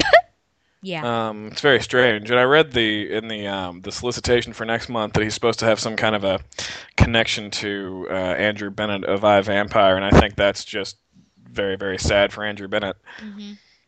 That is. So I assure you, he's not from that book. Yeah. This Lex Mercy vibe, I don't know. I feel like that's sort of copying, especially because she just goes along with whatever, and he's obviously psychotic because he's seeing things that aren't really going on, and Mercy's just whatever her name is, Miss Targa, is just sort of following along, but it also seemed like there may be some sort of sexual relationship going on because I think she bathed him. So that's very odd. The Freedom Fighter posters that he have, I can't see the one in the last bit, though it could be Nightfall because she's got there's a purple cloak and everything, but Penguin, Two-Face, and Joker, and so it makes you ask what is a Freedom Fighter for him, and I guess it could be any villain that takes on the Bat Family if he thinks they're vampires, but still strange. Yeah, it's such a weird thing to go with. Yeah. So now I'm gonna go, bit by bit here. I do ask the question, do we even care about the Brisby killers enough from issue number 1 to even want to see any copycat killers? Did you care about them? I don't remember them. They were the one. Well, that was like her first case. She's like watching them. She bursts in. Then he holds a gun at her, and she freaks out. Remember Yeah, that? frankly, I was so bored reading those first couple issues that I didn't retain a whole lot. I was just kind of breezing through it. Bored wouldn't be mine. Would be like I was angry. I was just like, good God, Yeah. it's hard to get through. Again, we're back to the forced Batgirl voice, and just like trying to be funny, or just it doesn't work for her. So here's a quote I pulled out. "Oh, there you are, you bastards! You like breaking into people's homes and terrorizing them, right? Tonight you'll learn what terror is." And this is all to herself. She's not talking to anybody. I mean, do you really imagine Barbara Gordon saying any of that? No, it's stupid enough if she's saying it to them, but Yeah. there's literally no point to say that to yourself. Exactly. Why is Batgirl being tailed? Why isn't she concerned about that? I mean, she's just like, I can tell I'm being tailed, and I can tell that they're good. If you know that you're being tailed, why are you not doing anything to stop that from Excuse happening? me while I turn around. Exactly. I mean, that's like the worst thing to have happen, because especially if she's off on some other mission, then her attention is diverted, and that's the time that they're going to take you out. So Especially, like I can tell they're good. Imagine exactly. the people that could be. Yeah. It could be Lady Shiva. It could be Yep. Deathstroke. You bet. So, yeah, I don't know about that. She says that, I mean, she's basically jumping from the roof to the ground, and so she saw the Brisby killers through her binoculars. She jumps down, and they're taken out. I think that's a little too fast for anything to have happen, even with Strix. I mean, did she close her eyes when she was leaping down to the ground that she couldn't tell what happened? But this also, if Strix is that good, which she is because she's a Talon, I do have an issue just with the fact that they have this fight, and then Batgirl's actually able to connect with Strix, because, I mean, Batgirl isn't really the best fighter of the New 52. She's actually not very good at all. She has good moments, and then I'm excited for that book, and I give it a high rating. But then, but it doesn't really make sense that I think she'd be able to knock Strix down. But, to be honest, it's weird that Strix even takes down the Brisby copycats, or how she knows that that's what Batgirl wants to do. I mean, did she read her mind? Because she wants to find this little girl, and she's only looking for Batgirl to help her because she's a detective.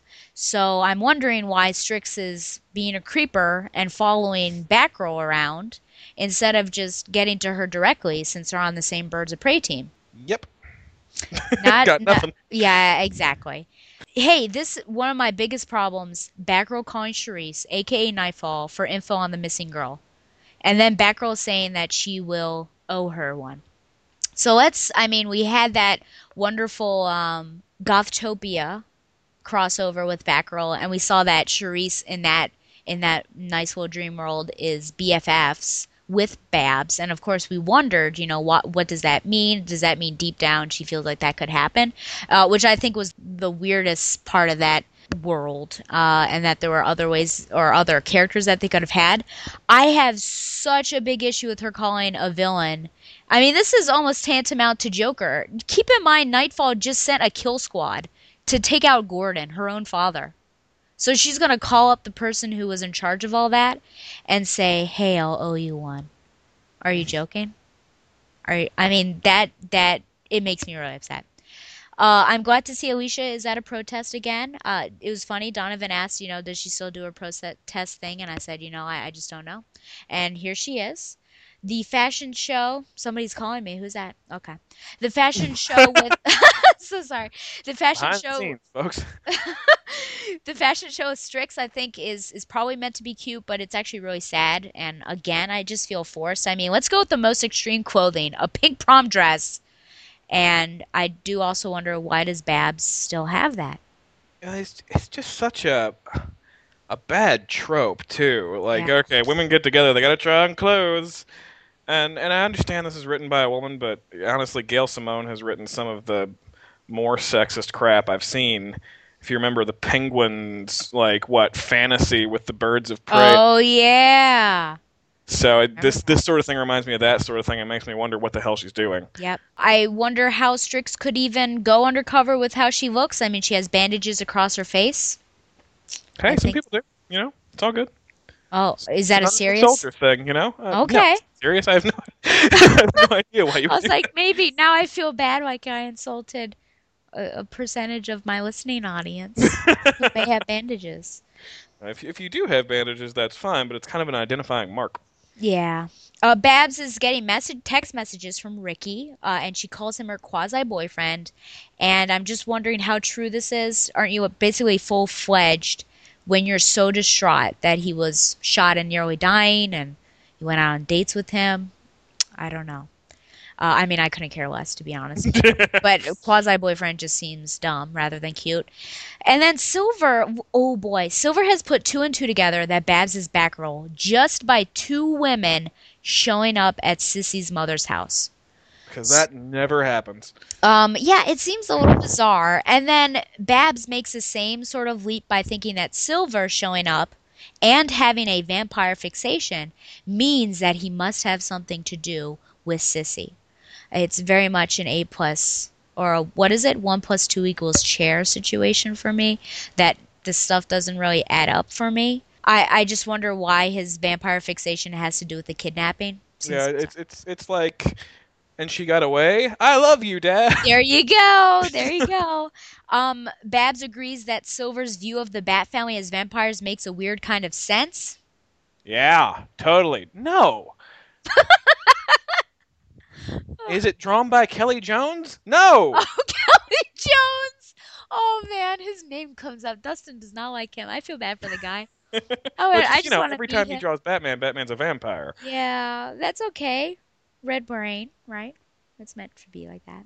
Yeah, they just did it a few too many times. Yeah, my final section there.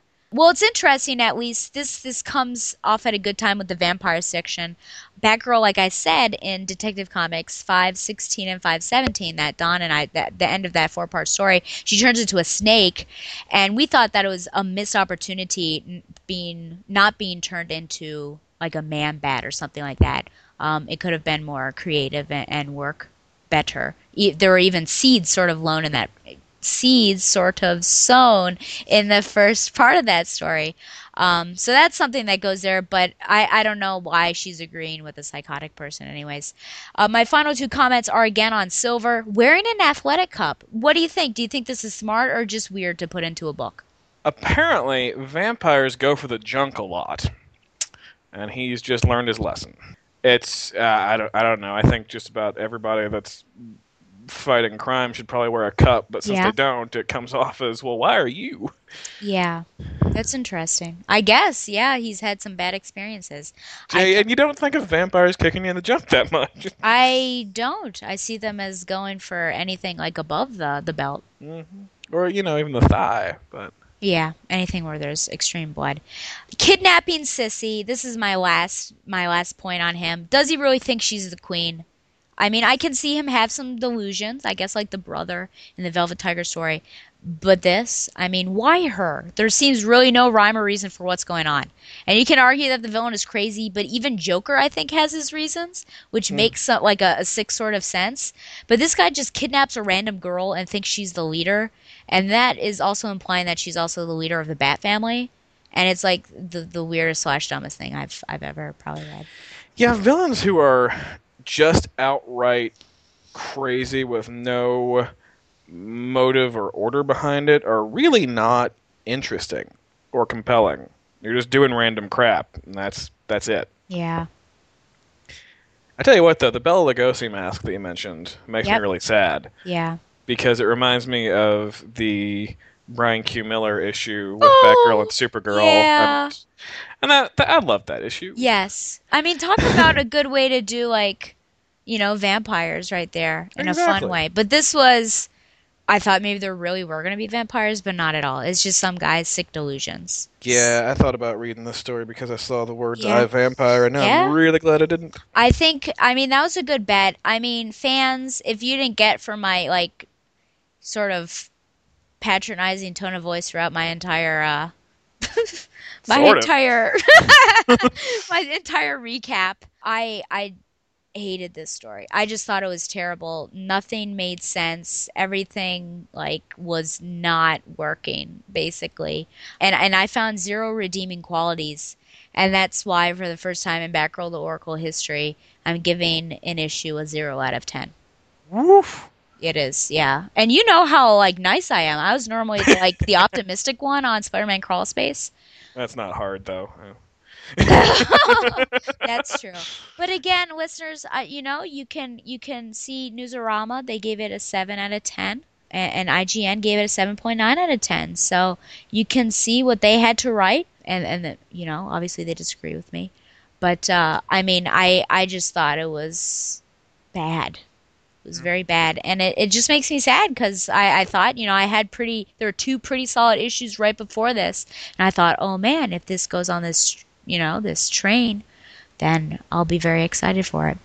But that did not happen. So very sad. Yeah. The whole book makes me sad because It I does. should really be buying and enjoying Yeah. a Barbara Gordon Batgirl book. You bet. And I can't.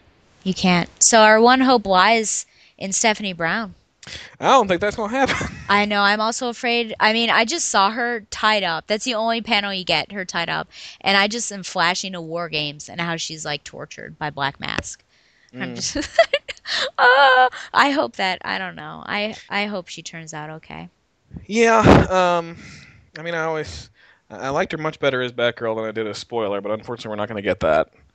And it's really going to all come down to if she gets a book, who writes her. But Yeah. I don't know if she will get a book. Thankfully, the creative team on Eternal is pretty solid, especially once Kyle Higgins joins like halfway through. Yeah. My knee-jerk, I guess, reaction to, if Steph ever gets a book, I always want to go to my email directly and be like, Brian Q. Miller, just write him and ask, hey, what's going on? Is there anything going on? And are you going to write it? But Yeah, frankly, if she got a book and it wasn't Brian Q. Miller, that's just a huge missed opportunity. yeah, I agree. It's not like he's one of the people that DC's driven away. He's still there. He's just only writing Smallville. Yep. Which I get. I am a consistent, I like to support BQM, so I get that. Well, our final book here is Birds of Prey 28, and this is actually the crossover with Gothtopia that I thought was going to happen last issue, but it didn't. So this is called Wings of Truth. Now, why? Sorry, that's Name of the team. Do you read Detective Comics by any chance? the current one. Yeah. No. Okay, I just wondered if you knew anything about That sounded just snarkier than it was supposed to. I know that your main things are Nightwing.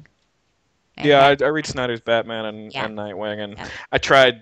I've basically tried a few issues of just about everything in the Bat family, and haven't stuck with anything else. Yeah. So Wings of Truth, which is Kevin obviously really likes the title. Writer Christy Marks, pencilers Romano Molinar and Daniel Sampere. Breakdown Scott McDaniel, inker Jonathan Glapion and Jordi Tarragona, and colorist Chris Sotomayor. Welcome to Gothtopia, Gotham City, America's safest city, America's happiest city, an almost completely crime-free utopia where dreams come true, and everyone leads the life they want to lead. A place of sunny skies, safe streets, gleaming skyscrapers, and brightly costumed heroes. This is Gotham City. This has always been Gotham City. And if you want to survive, you have to believe. So it's a lovely day in the neighborhood in Gotham with Bluebell and Artemis, a.k.a. Batgirl and Strix, admiring the fleet of blimps randomly appearing in the sky. Bluebell? Bluebell. Is she ice cream? No. But a Joker's ice cream driver. That was unplanned, folks. I know. A Joker's ice cream driver tries to convince Bluebell to accept an endorsement, but she turns him down again. Eagle, a.k.a. Condor, and my favorite, a.k.a.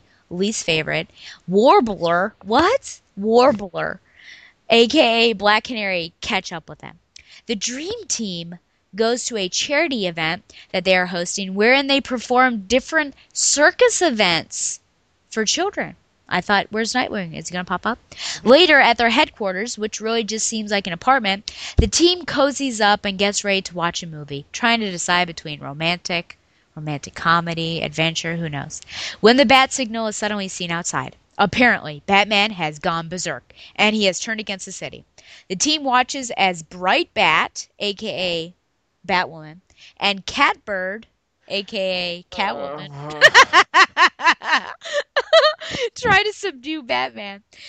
I'm not making these names up, you know. God. The the teen goes in, and Catbird fills them in that Batman is lost in a delusion and believes everything around them that they see is a lie. He had to be stopped for his own good, and Dr. Crane promises to help them out. Who wouldn't trust that kindly-looking doctor? The rest of the day, the Wings are just dealing with minor crimes until they hear that Batman and Ivy have broken out. They go to detain them. Ivy tries to tell them that they need to wake up because it is all a lie and they are filled with poison. There's a fight. Talon pops up. Who knows what his name is and where he came from. Then, as the team is getting wrapped up by vines, Batgirl pops in like a creeper. And suddenly she tells them, "Hey, it's okay. Crane has it under control. Go on home." It is, besides the Detective Comics panels that we were talking about, the face change, it is such a weird panel. I mean, they're literally wrapped in vines. She pops up and goes, "Hey guys, it's under control." They walk off as if nothing. It's so weird. Later, we see the team at their apartment, sleeping, when a shadowy figure sprays Dinah in the face with the substance. She wakes up and things begin clearing up for her, and she sees the real thing. Now, the shadowy man happens to be Ra's al Ghul, and he explains that Crane has been dousing everyone in Gotham with a mind-altering chemical. He sprayed her with something that will relieve the effects for a time, but she should pretend all is normal or else her team is going to lock her up like they did Batman. And why did he do this, you may be asking? Well, a confrontation is coming between Ra's and Eve, Mother Eve, that is. And all he asks is that Dinah step aside and not interfere when the crucial moment arrives. And what will he do for her? He's going to help Kurt. And he gives her a serum containing just a little bit of the Lazarus Pit on faith so that she can see that he can truly help her. So Dinah comes up with a plan. She goes back to her apartment, wakes up her team, saying that Bluebell, the ice cream, needs their help. Criminals are getting away at the waterfront. Bluebell left a boat to chase after them.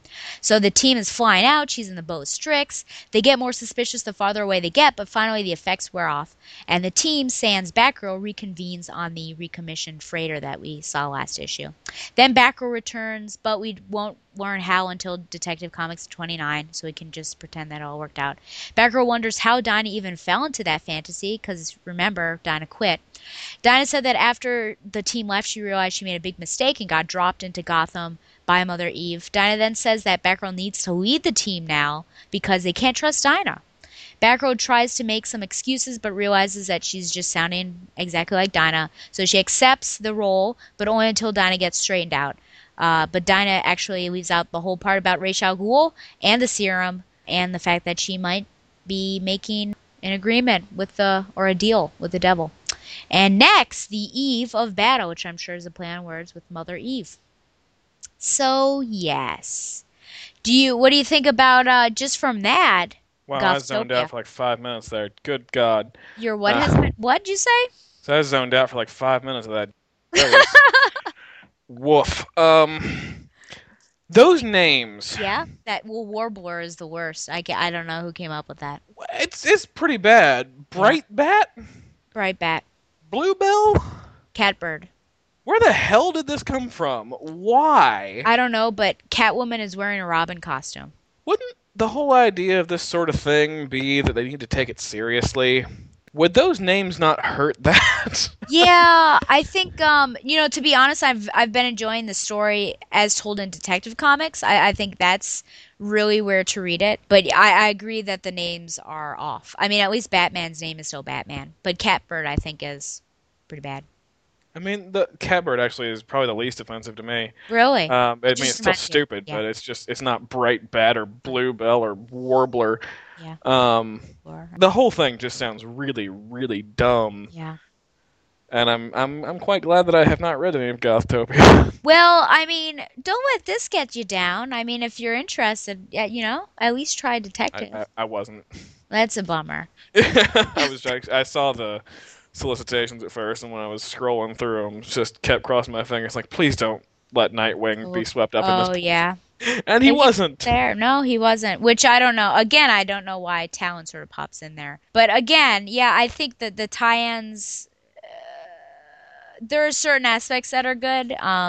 The Batgirl one was pretty decent actually, but I like I said, I still don't let Kevin dissuade you, listeners.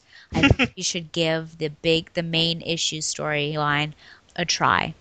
So at least do that. But anyway, one question I have is just the timeline, especially involving Batgirl, because in that issue we saw her at the Joker's ice cream factory because a woman was psychotic and she was realizing that this was all a lie and she was about to kill a bunch of kids who went to visit, and then Batgirl had this like shocking vision and realized that there was something wrong. So I guess I just wonder, how did she come from that and then go over into this, and how does it sort of play out? Especially because at the end of Detective, I think it was 28. At the end of Detective 28, she and Brightbat, aka Batwoman, and there's somebody else, all have Scarecrow masks on. So this is obviously happening before that, I guess, with the confrontation with Crane when she pops up like a creeper and says, "You can go home now." But I just don't know how this plays in with everything else. So that messes me up. And I guess it's a little nerdy to want continuity, but I feel like when you have a big character like Batgirl, it should at least work out to a certain extent. I Bluebell. just can't deal with this. What about Bluebell? The costumes are pretty cool. And they go You out. say so. I don't know. I saw the cover to Batgirl's Yeah. crossover, and it looked like a white version of the All-Star Batman and Robin costume. Well, that could be, yeah, I guess. Yeah. I don't know. I do wonder why the group or the team is hanging out in their uniforms, even though they're at home and ready to watch a movie. Seems like the sort of situation where you may get dressed in alternate clothing, so I thought that was weird.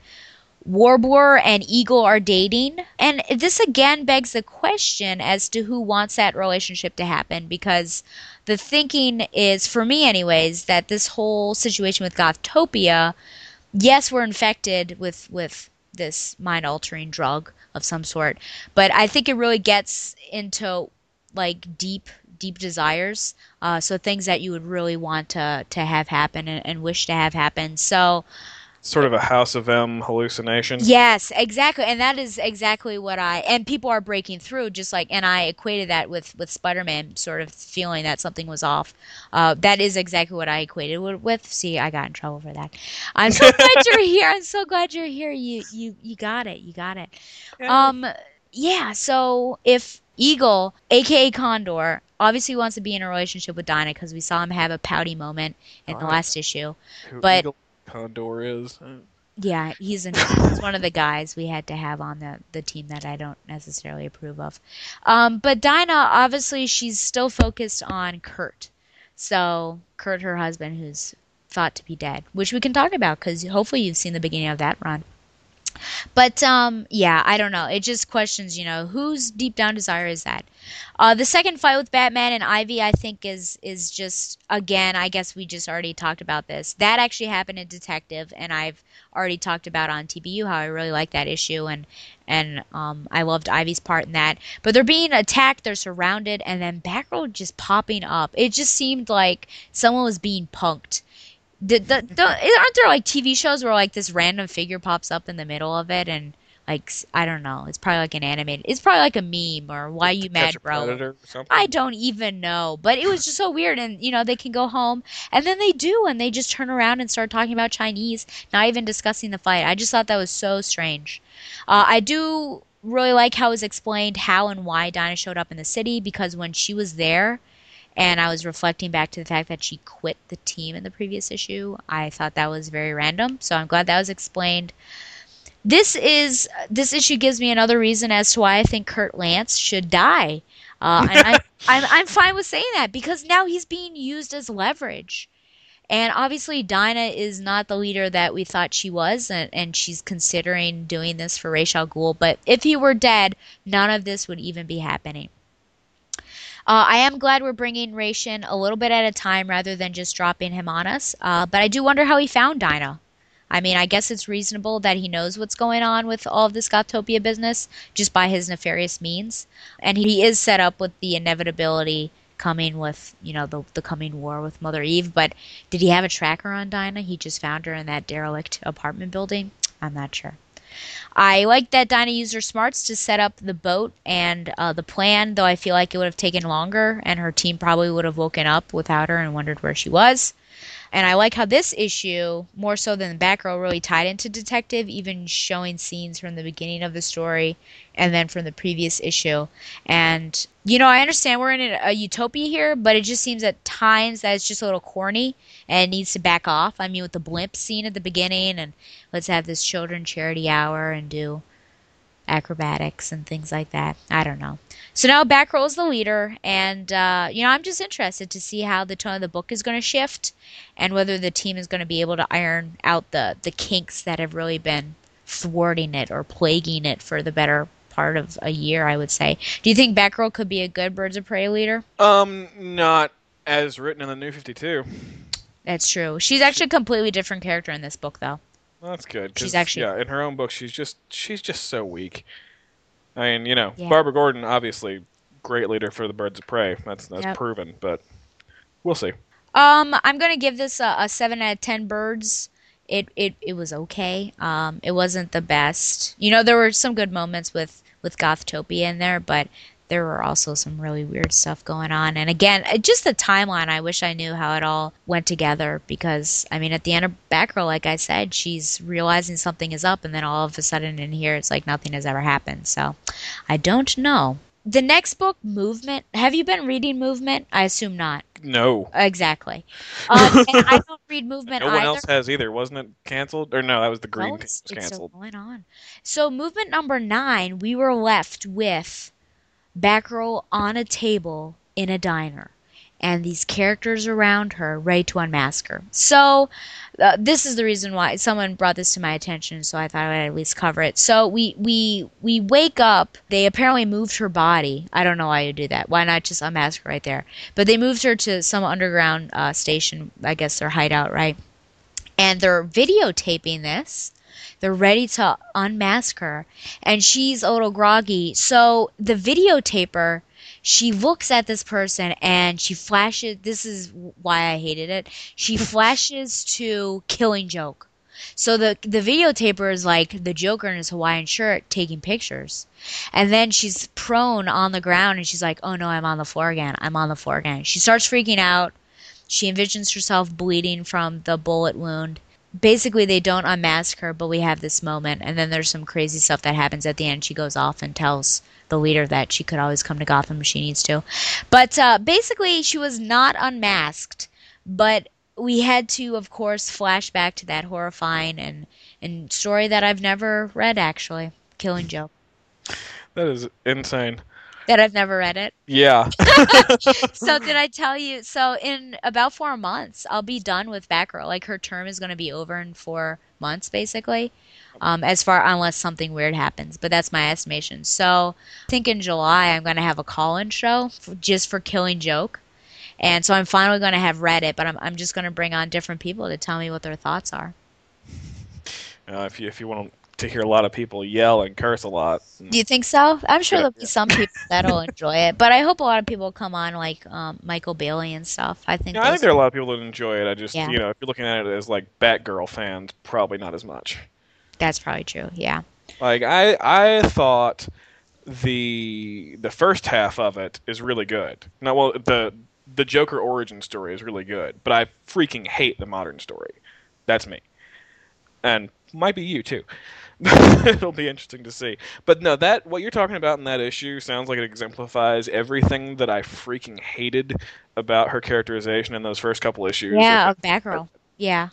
I mean, what do you think about just always flashing back to Killing Joke when nothing really is ever explained about? I mean, all we know is that she got some sort of chip implant, but I mean, we don't really know the extent of her injuries or how that timeline worked out. I mean, what are your thoughts reflecting back on Killing Joke all the time? It's a terrible idea. That's, when she was in the wheelchair, she wasn't just flashing back to the Killing Joke all the time. Now she's got her legs back, and she's just, scared all the time? That's not the character that I've come to know and love at all. Yeah. And frankly, we don't need the constant reminder of that really stupid idea. I think the shooting her to begin with was a really stupid idea. I don't like the kind of things in comics of, the taking naked pictures of her and everything. That's not what I want to read, and we don't need to be flashing back to that all the time. Just letting the Killing Joke define the character, especially in this New 52 supposedly rebooted world, is awful. And a lot of it is just sort of indicative of the big problem with the New 52 reboot of, wanting to have their cake and eat it too. Like, we're going to make her Batgirl again. We're going to say all this history is still there. We're not going to tell you what is, what isn't. We're not even going to tell you why she's not in a wheelchair anymore. We just rather you not care because, hey, it's a reboot. It's a fresh start, but it's not. Yeah. I guess thoughts on the Batgirl and Birds of Prey runs. I guess maybe we've talked about it to a certain extent. Yeah. I've pretty much said my maybe piece Batgirl. Yeah. What are your really thoughts on Batgirl? I haven't read much Birds of Prey, to be honest. That's been one of those books where I picked up like the first issue in the store and flipped through it and was just like, nope, this isn't looking good. And then Batgirl joins and I pick it up and nope, still not looking good. When there's been a new writer, I read the preview of the first issue of the current writer and just really didn't enjoy the writing style at all. So it's just been a book that I've wished I was interested in because of Batgirl, but the joint problems of nothing about that specific book drawing me in and the Batgirl book actively making me dislike this version of that character has prevented me from being interested enough to actually read it, which is sad. What did you think about Ivy being on the team? I don't know Just that from I have, solicitations, I guess. I don't know that I have strong thoughts because I figured it was going to be all in the execution, and I didn't read the execution. How did it come off, do you think?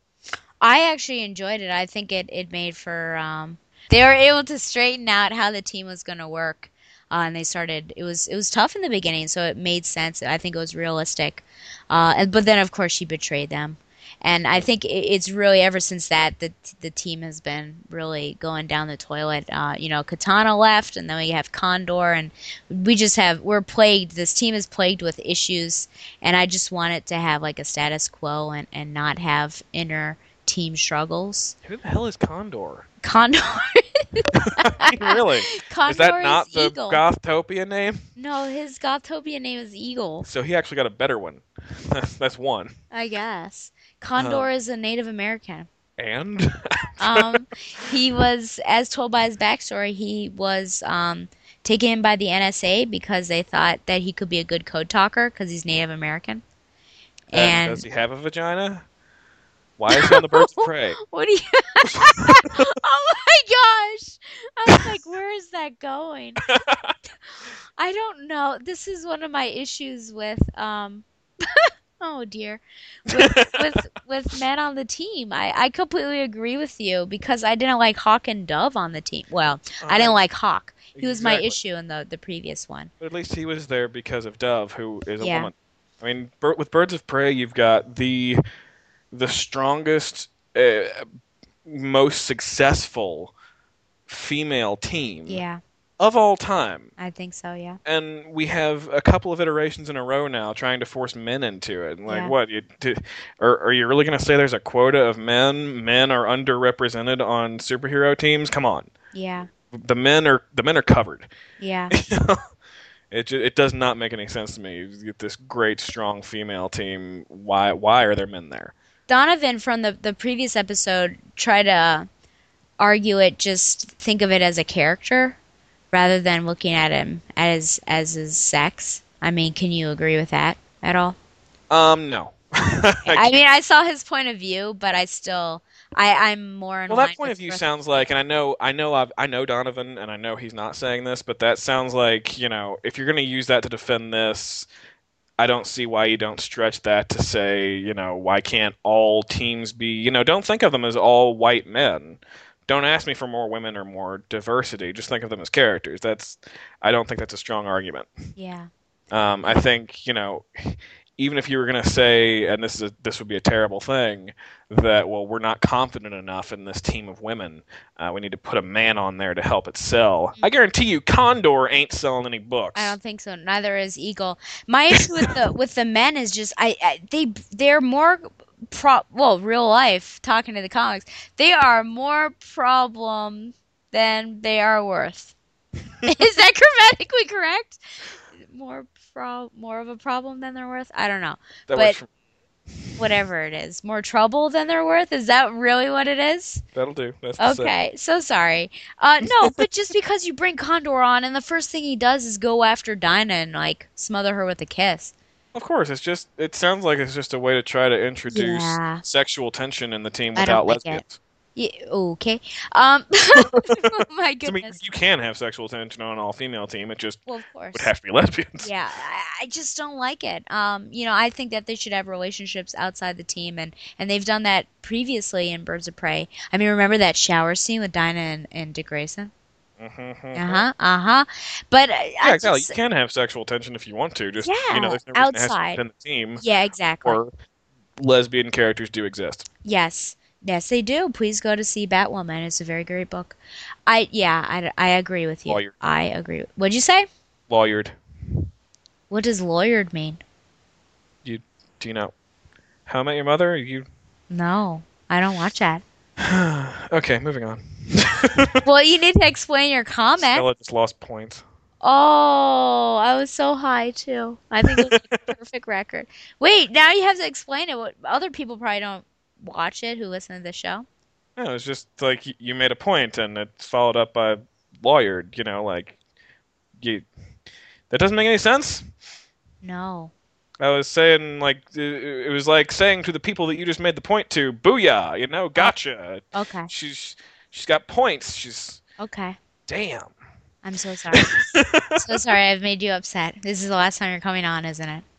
Well, I mean, only have me on every 3 years anyway, so... Excuse me, not from lack of trying. Not from lack of trying. I'm sure I've gotten over it in 3 years. Oh, I hope so. Well, now over to Chris for the Batman 66 review. Hi, everybody. Welcome to the Batman 66 review segment. Glad you could make it. Thanks for downloading. Thanks for not fast-forwarding. I'm Chris, and this is the segment where I review the current issue of Batman 66. We're up to issue number 8, cover dated April 2014, for hard copy release, originally released in download format. Cover art by Michael and Laura Allred. I'll first take a look at the second story of the issue, which is entitled Showdown with Shame, written by Jeff Parker, with art and colors by Ruben Procopio. Our story opens with Shame and his posse, a saloon showgirl, and an Ivy League-educated American Indian named Thunderhawk, stealing gold from a prospector outside of a Wyoming gold mine. Batman and Robin, having been out west in a story to come in our next issue, are mounted on horses and are wearing cowboy hats and are on the villain's trail. They catch up to the low-down varmints as Shame and his clan have halted a steam engine train filled with tourists. Shame sends the muscle-bound Thunderhawk after Batman, but Batman recalls he's really Daniel Greyhawk, physics prodigy, an ex-Fermilab worker who Batman thinks he can clear. As such, Greyhawk surrenders and places himself under Batman's custody. Fittingly, the story's climax is a showdown with Batman and Shame atop of the train. Shame draws his pistol, but it's immediately knocked from his hand by Robin's thrown batarang, and Batman punches out the outlaw cowpoke. Procopio shows off his talents as an artist by using watercolors for the artwork on this. Something that I can't recall in a Batman story, and he does so very effectively, evoking the style of Old West paintings. The background colors of the skies are striking in particular, so much so that you don't mind a Batman story taking place during the day as opposed to night. I read that Procopio used Batman 66 cosplayer Scott Sebring, who was one of the moderators of the 1966 Batman message board, as one of the models for the artwork, as well as someone in a Robin costume, and Procopio's own wife on one of the horses that they own. Procopio went to Traveltown and Griffith Park in Los Angeles and used the old locomotives there for reference. I was blown away by his excellent artwork and the use of watercolors, and for that alone makes for one of my favorite Batman stories of the year.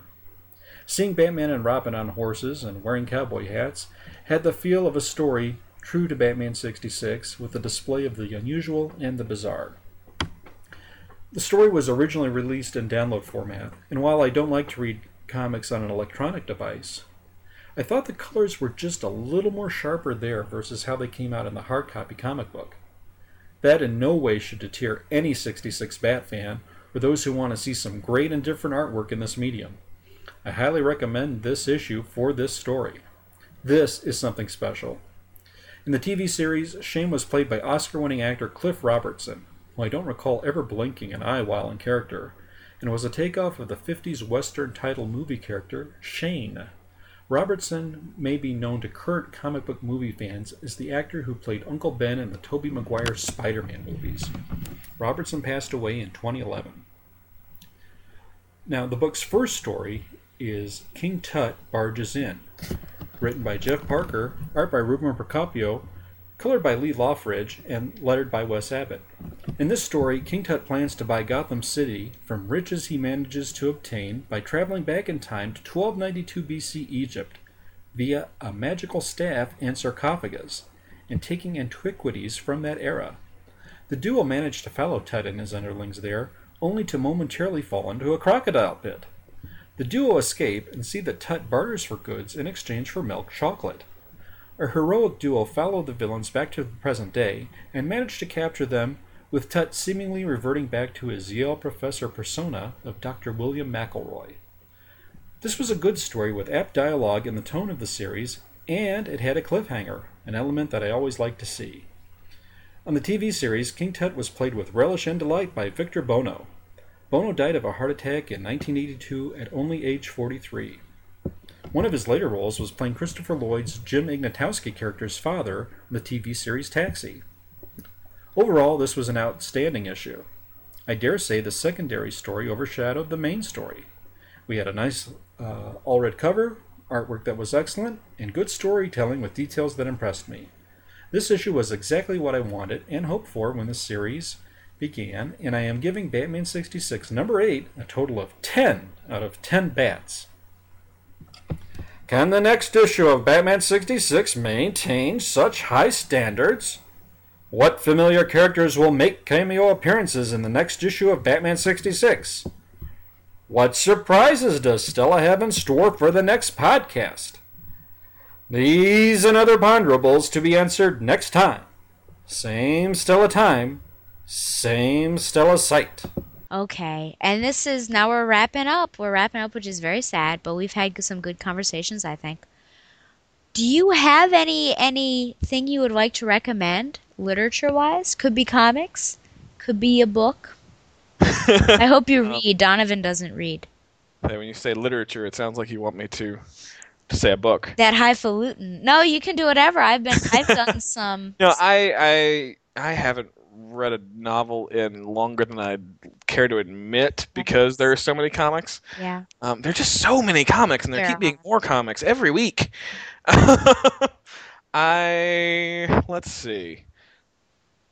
I mean, I'm sure on this show before, probably the last time I was here, I recommended my old standby, my favorites, Dean Koontz's Frankenstein, which are novels, by the way.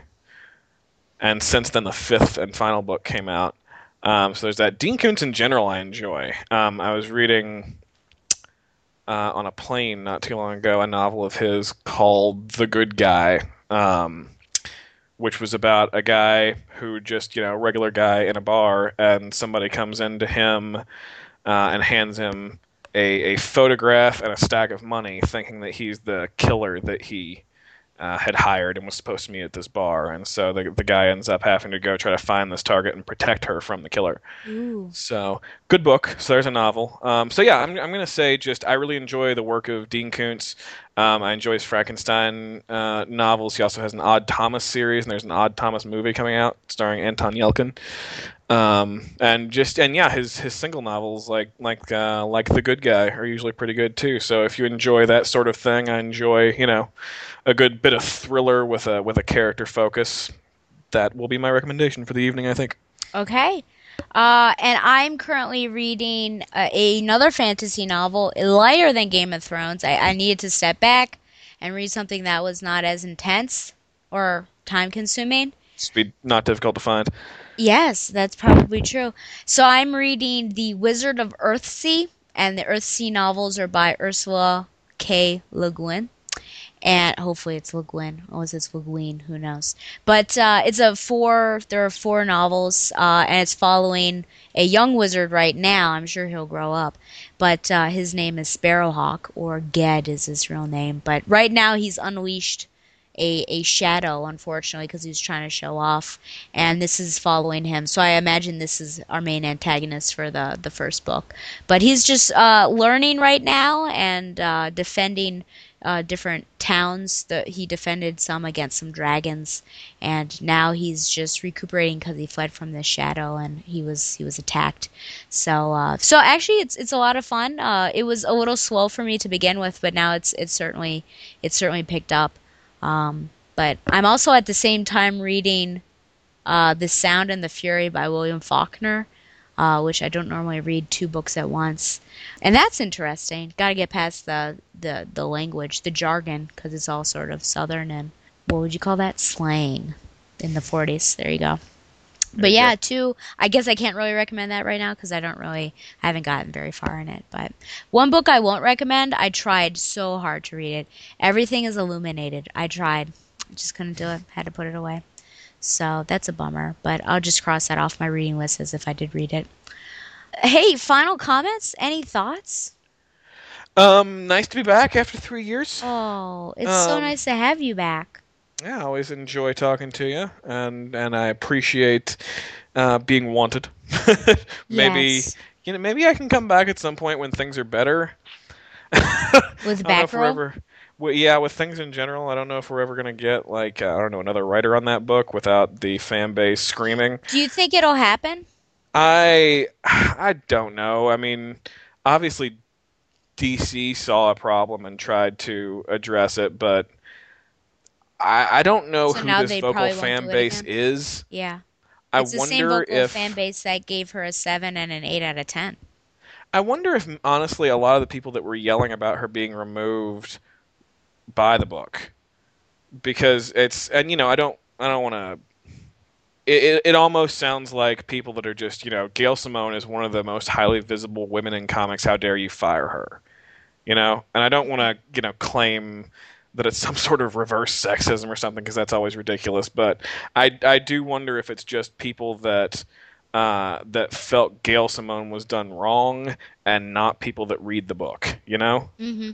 And that would at least make more sense to me, because I can't imagine there's so many people that love this book so much they think Gail Simone should continue writing it for the rest of her life. Because it's bad. It's really, really bad. Yeah. And I don't want to insult people. Obviously, I have nothing against Gail Simone personally. Mm-hmm. I hate insulting people's work, frankly. I know they put a lot into it, but it's really not good. It's really, and I think it's been a terribly misguided take on Barbara Gordon that has possibly permanently damaged her New 52 version. Mm-hmm. So it's been bad and damaging. So yeah. I hope to God at some point they're able to get another writer on that book. Because honestly, Ray Fox's 2 issues on the book were not bad. No, they were not. They weren't great because it was still the same status quo. Yeah. But it seemed like he could have saved it. Yeah. Minus the Ricky stuff. Yeah, whatever. But so yeah, I do hope it gets better at some point. I do too. And if that happens, I would love to come back. I hope in a couple of months we're talking about the great things that they've done with Dick Grayson that we know about. Yeah. So yeah. That'd be nice. I can only hope for him. We can only hope for all of them, Stephanie Brown included. Yeah, you bet.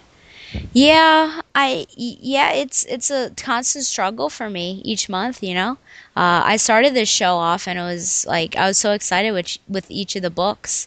And I guess it was a reverse because some of the Silver Age stuff was really hard to read. Her costume cut-ups and remember get a load of those gams and things like that. And now but I had great Batgirl issues. Birds of Prey was okay. Not that great. But now I'm trying to be nice, but Batgirl was awesome. and I was giving consistent like 9s and 10s and everything, and now I've given this a 0. And it's not like to be dramatic or anything. Like I honestly believe it deserves a 0. So I don't know. It's tough to see your favorite character do this. Yeah, I don't know how you've continued to do this for Yeah. 31 months now. Yeah. It's I've in your place I would have probably ran out of steam Yeah. a long time ago. So, I applaud you for keeping the show going until hopefully something good comes along. Well, I could always drop it and start a Game of Thrones podcast. True. I could do that. Maybe. I wonder if people would still listen. Probably. I mean, it's you. Yeah, that's true. Well, no, I am so, I was really excited for this when I thought, I'm going to ask Kevin. I was concerned because I know you're really busy, and I was wondering if you would turn me down. So I was very uplifted, and I did a little dance when you returned my email and said that you'd love to. So, yeah, always a pleasure to have you on, and I don't think we can let 3 years pass the next time it happens. Here's hoping. The pleasure is mine. Yes. Well, you can send any comments or questions to backrowtoracle@gmail.com. Are you on any podcasts at the time? Right now I'm just guesting. Okay. I've got 2 or 3 other guest possibilities, but nothing that I would feel right about announcing before they do. Okay. Right, and I guess one of them I'll be on, right? Indeed. Okay, so we can talk about that later. You can like me on Facebook and follow the show on Twitter at Batgirl.Oracle, and like the Batman Universe on Facebook as well, of course. And once again, thanks to Mile High Comics and Tweaked Audio for sponsoring Batgirl.Oracle, the Barbara Gordon podcast. But for next time, or until next time, rather, fly on, Babs lovers. Just plain Barbara Gordon, masquerading for a lark as she rides into the night on her special Batgirl cycle. Who knows? Is the dynamic duo destined to become the triumphant trio? Only time will tell us more about this dazzling daredoll. I love a happy ending, don't you?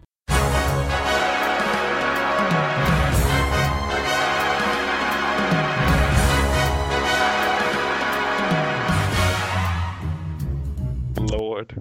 Yeah.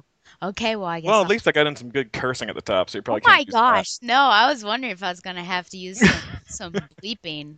So I guess it'll start. Okay, well, I'll just get this show going. Well, one can only hope that DC will get to the point where Marvel is, and be good. I mean. I don't see it happening anytime soon. They've so royally screwed up.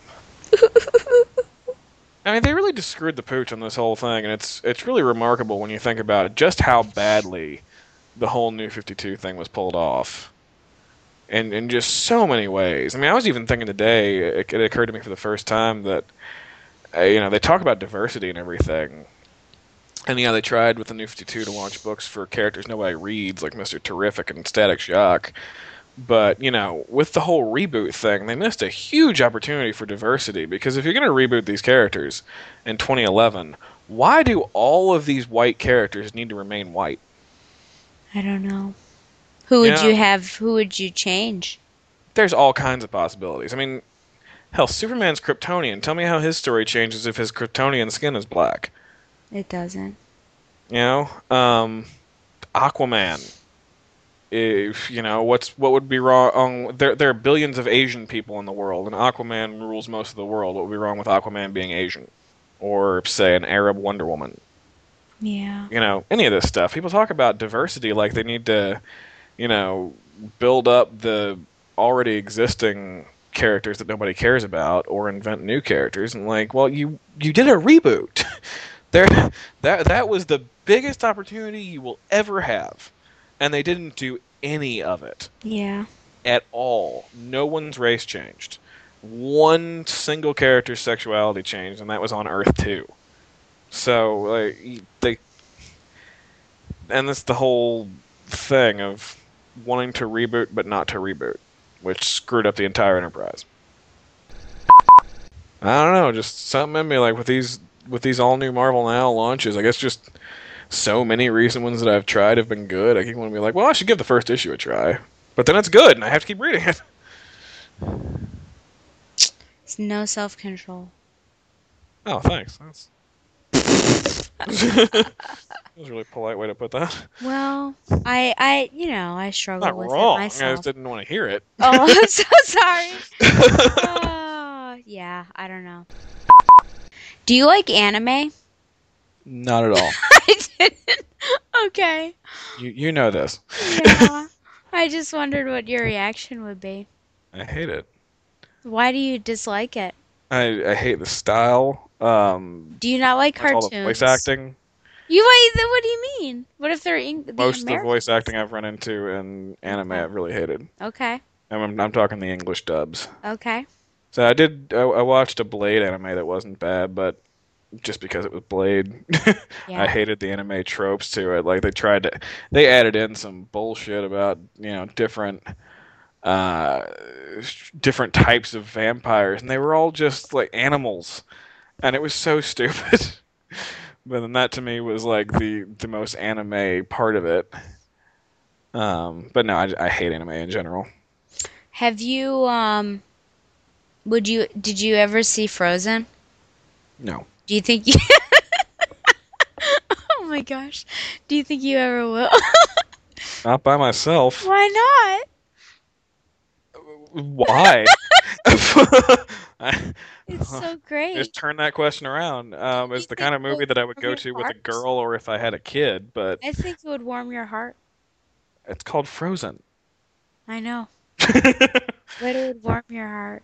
I have seen the song that has 20 million covers.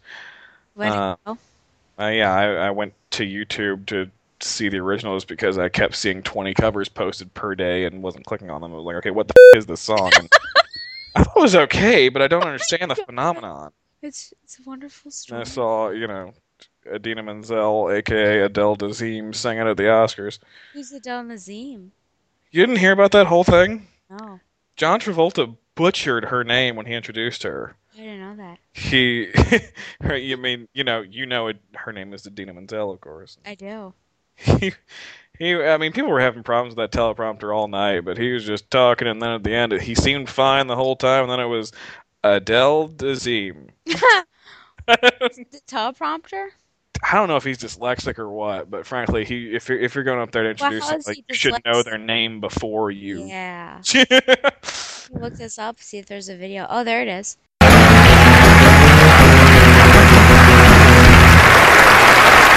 Thank you. I love you.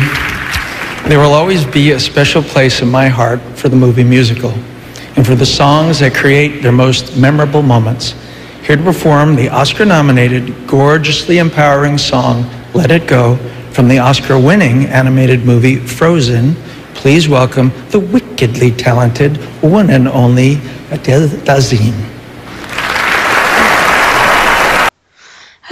Adele Dazeem. I wonder what that's about. He couldn't eat it. I just don't understand. I don't think it was exactly a political statement or anything. But how could it go so terribly wrong? I just don't know. I do wonder if it was dyslexic, because you But how got to look at the fact that the sounds from the beginning of her name he said at the end, and the sounds from the end of her name he said at the beginning. Adele, Menzel, Dazeem, Adina. Oh gosh. Yeah, but how did he not mess up the rest of it? I don't know. Dyslexic people can do some. I guess he thought he was okay, and it wasn't. Oh my gosh. Oh.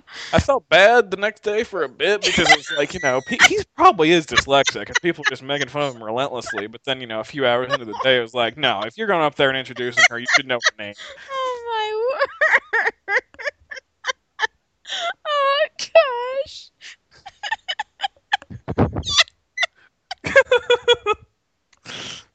I just don't.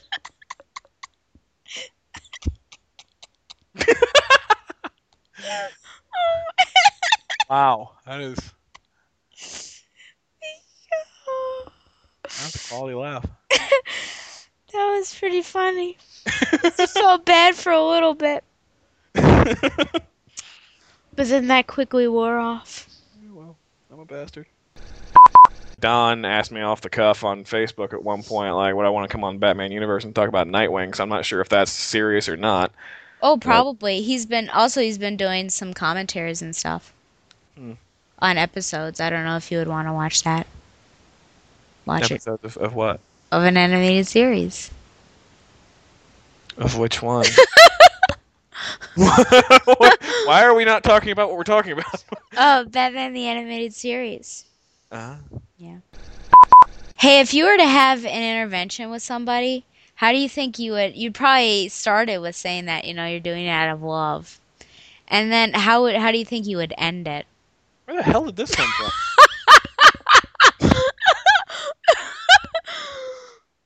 Are you doing one right now on like the other line and you need an ending? No. I just wondered. Are you going to do one to me later and you need to know? No. I have to use the restroom. Do you think that I could use the restroom? and Yes. And then come back and we could still talk? Okay, sure. Should I end the call and then call you back or just let it hang for a little bit? I'm sorry. It was just so weird. The randomest ass intervention thing and then the bathroom request. But I need you to think about it while I'm away. Okay, let's just end the call and I'll go use the bathroom too for fun and we'll call back in a minute or 5 minutes or whatever. Sounds good. Okay, bye. Bye.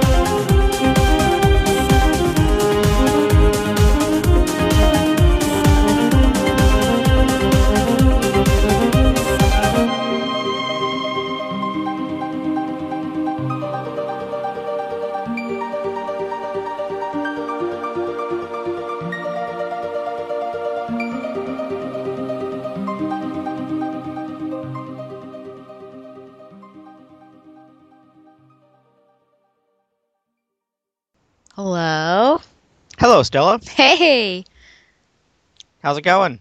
it's going well. How's life? Life's all right. I'm on break this week. That's nice. Yeah, I bet that is. Yeah, we had some snow come in, so I've been off these 2 days. So I guess I feel like I've been on break too. It's nice to have a break. I mean, how bad's the snow? Because you're in Virginia, right? Yeah, it was only about 8 last week or a couple weeks ago. We got about 18 inches, so that was worse. But Yikes. since it's Virginia, people generally don't know how to deal with snow. And I grew up in Buffalo, New York, so this is like nothing. But everyone sort of freaks out. So I just sort of stay in the house and, I shovel out my car when need be, but I just walk someplace if I have to get there. So it's fine. You live in Michigan, right? So this would be nothing for you either.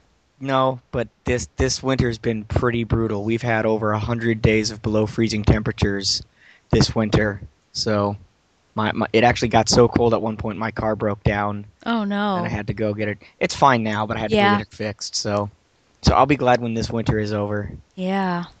Because, winter is not coming. Winter is here. And it's awful. It is very true. I guess it could be worse. Do you think that's about the temperature they experience, at the wall? Yeah, I have to think so. I have to think so. It is a cold, cold place. Man, so I marathon season 3 yesterday. Oh, boy. It was, yeah, I watched the first 2 episodes, I guess, on Monday, and I was just, or Sunday, and I was just hoping for a snow day, and I just watched the rest of it. And that red wedding, I mean, I was, really prepared for it. I had been spoiled last year, even before I read the book, so I was super ready for it. So someone spoiled the red wedding for you? It's a bummer. Yeah, I went to a pizza place and they have trivia night, and we didn't know that it was going to be trivia night. But one of the team names was Rob Stark bleeds more than your girlfriend, and and then like someone, and I'm like, oh man, I think something just got spoiled for me because I think at that time I was just in like book 2.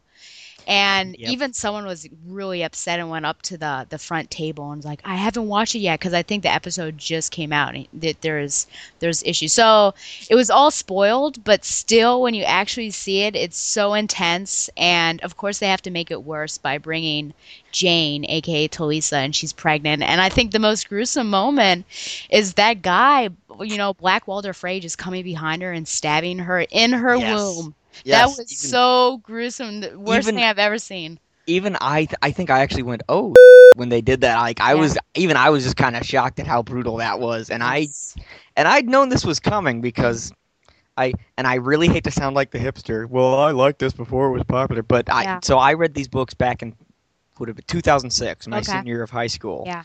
So me and my dad were reading them at the same time, and so I've been I was like super excited when they announced that HBO, was going to be doing the show. The one thing that was amusing for me is last year when I was teaching, some of my coworkers were reading the books, but they hadn't gotten to the Red Wedding yet, and they were following along in the show. Yeah. So I was just kind of waiting. So I come in the next day, and the guy who's reading the book, my coworker, his name is Rob. So I just come in and I'm like, hey, Rob, how's it going? He's like, oh, man. He and his fiance were watching it. He's like, yeah, damn. Man, I think that just goes to prove. I mean, I guess if you didn't get a sense from Ned Stark getting killed off, that really no one is safe in this series at all. Yeah, no, that really should have. I mean, but I think no one really even I didn't expect the Red Wedding. Yeah. Me and my dad were both shocked by it, and I remember like just reading getting to the end of Game of Thrones, and we're like, oh, I'm sure they'll send Ned to the wall.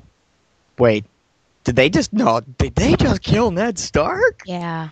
What's wrong with you, George? Yeah. What has been the most shocking thing that you've read so far in the series? Like the thing that really just made you wake up and be like, what just happened? Probably the Red Wedding, Okay. although John getting literally stabbed in the back is probably a close second. That's a big one. I kind of felt like that something was going to happen with that. I have to say the most shocking thing was Caitlin coming back from the dead as Stoneheart at the end of, what was it, 3? Yeah, at the end of 3. And Zombies I ate just it. started freaking out. And that's sort of what gives me hope after seeing that really gruesome episode is one of two things. Number one, Joffrey dying. I'm so excited for that. And yeah, hopefully seeing Caitlin just come back, or as they say, Catelyn. But that was just, I'm pretty excited for those two things. I expect social media to be all like, "Hooray, Joffrey's dead!" Yeah. I'm looking forward to that reaction. That's going to be almost as much fun as the Red Wedding As the reaction. Red Wedding. How do you feel? Like, I just want to spoil it, to the world, like all these things that are going to happen. And it's just funny that there are these people that are just waiting episode by episode, but those who have read it know everything that's going to happen. That's one of the best parts is just watching people's reactions. Like, because I knew people were going to freak out when they killed Ned Stark at the end of season 1. So I was waiting for that, and it happened, and I'm like, oh man, if they freaked out about this, wait till season 3. Yeah. Although I confess, I thought they wouldn't do the Red Wedding till season 4, because, true, yeah. because of where it is in the book, so I'm fine with them moving. Well, I guess not moving up, because it happens like, I think, I want to say like 2/3 of the way through the book. Yeah, it's pretty close. Yeah, it's closer to the end than it is to the middle, so... I guess they want to end it. Yeah, so I guess what we'll be looking forward to is the Purple Wedding and then the death of Tywin. Isn't that what it's called? I think it's called the Purple Wedding because could be. Joffrey's face turned purple. He was like asphyxiating. I don't remember it being called that, but if it is, that's awesome. And if you made that up, that's even better. That'd be weird if I made it up. I think I could have gotten it from somewhere. But yeah, because his face turns all purple. Yeah, no, I think it's only going to go up from here. I'm just wondering how they're going to do. I guess they're going to combine the last two books since they're sort of happening at the same time and split them over several seasons. I think so, but they'll still have to do that over like multiple seasons since they're so huge.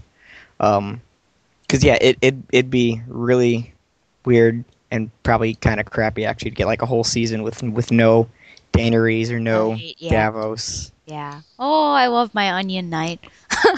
He's such a cool character. I feel bad for him though. I think he's one of the closest people to being unambiguously good. Yeah, yeah. Even though Stannis is lawful neutral at best. I just, in this latest one, there were just 2 episodes. I'm like, the guys were being led away by, their lower members. You have Theon, which I just couldn't believe. He's being tortured. All of a sudden, 2 girls are all on top of him. And, like, he's kind of going with it. And then, of course, Gendry. I'm just like, you people, what are you doing? And I knew when those girls came, I'm like, oh my gosh, this is when he's gonna lose it. Yeah. So, this isn't gonna end well. It is not. Yeah. So let's talk theory. I don't have as many, I'm sure, as you. I only have like a couple solid ones. What do you think about Jon Snow? What do you think is gonna happen with him? Well, first I have to double check. Have we talked about Jon Snow's parentage, the theory there? Yeah, you brought it up and you said, do you believe, have you heard? And I said, no, I haven't. And you did tell me that. Okay. Yeah. Okay, because that plays into this.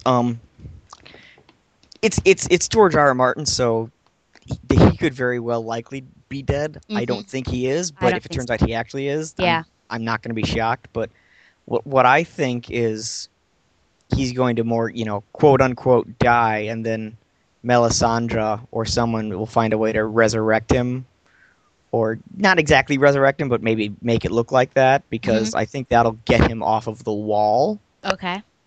Because then his watch would essentially be over, right? And then he could be legitimized by Stannis and have a claim to Winterfell. And if he's truly half Targaryen, like I suspect, then he's also got a claim to the Iron Throne, which should be interesting. I don't know how it's going to play out with where Daenerys ends up, because I keep waiting for her to invade, and she just kind of twirled around in a circle for all of Book 5 until her last chapter. She's like, I don't know what I'm doing. Yeah. That was kind of disappointing. It was, yeah. I did find it interesting that her nephew is still alive. So, yeah. But yeah, I think Jon is alive and gonna have either some claim to the Iron Throne, or at least try and have a claim to Winterfell, and try and drive the Boltons off. Because Roose Bolton is now the Warden of the North, right? And no one likes him because he's evil. Basically. Well, we kind of liked him when he was in league with the Starks, but after the Red Wedding, not anymore.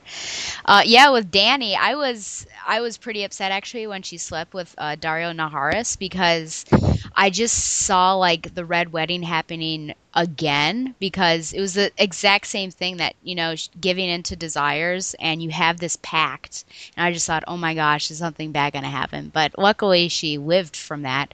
I feel like they may. My thought is, what if they burn Jon because they don't want him to rise again, and so that's what they do.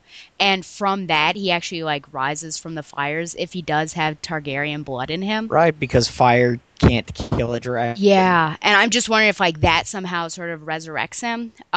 That's as far as sort of my theory goes. That's a good thought about his watch being ended and him finally being able to sort of take on that mantle. I feel like he may be one of the heads of the dragon, and I really think that him and Dany may have like some sort of romantic relationship coming up because in one of her dreams when they were sailing, she saw like this attractive dark-haired man in her dreams, but she didn't know who it was.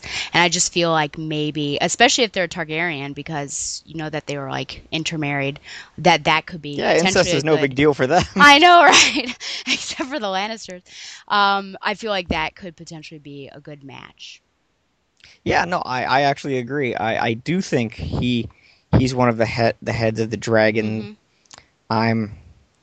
I wish I could remember who the other one is. Someone mentioned it in a theory, and I can't remember who it was. Was it someone? Do you think Victarion? Do you think the Greyjoy is he going to have any power? Because he has the horn that sort of commands the dragons. Do you think he'll be able to do anything? That's right. See, that's the problem is when you read it a while ago, you forget some of the minor details. You only really remember the big stuff. So, yeah, that could be. I kind of wonder what's going to end up happening with Stannis, because I don't think he's one of the heads of the dragons, but I know he's also too stubborn to give up his claim to the throne. Right.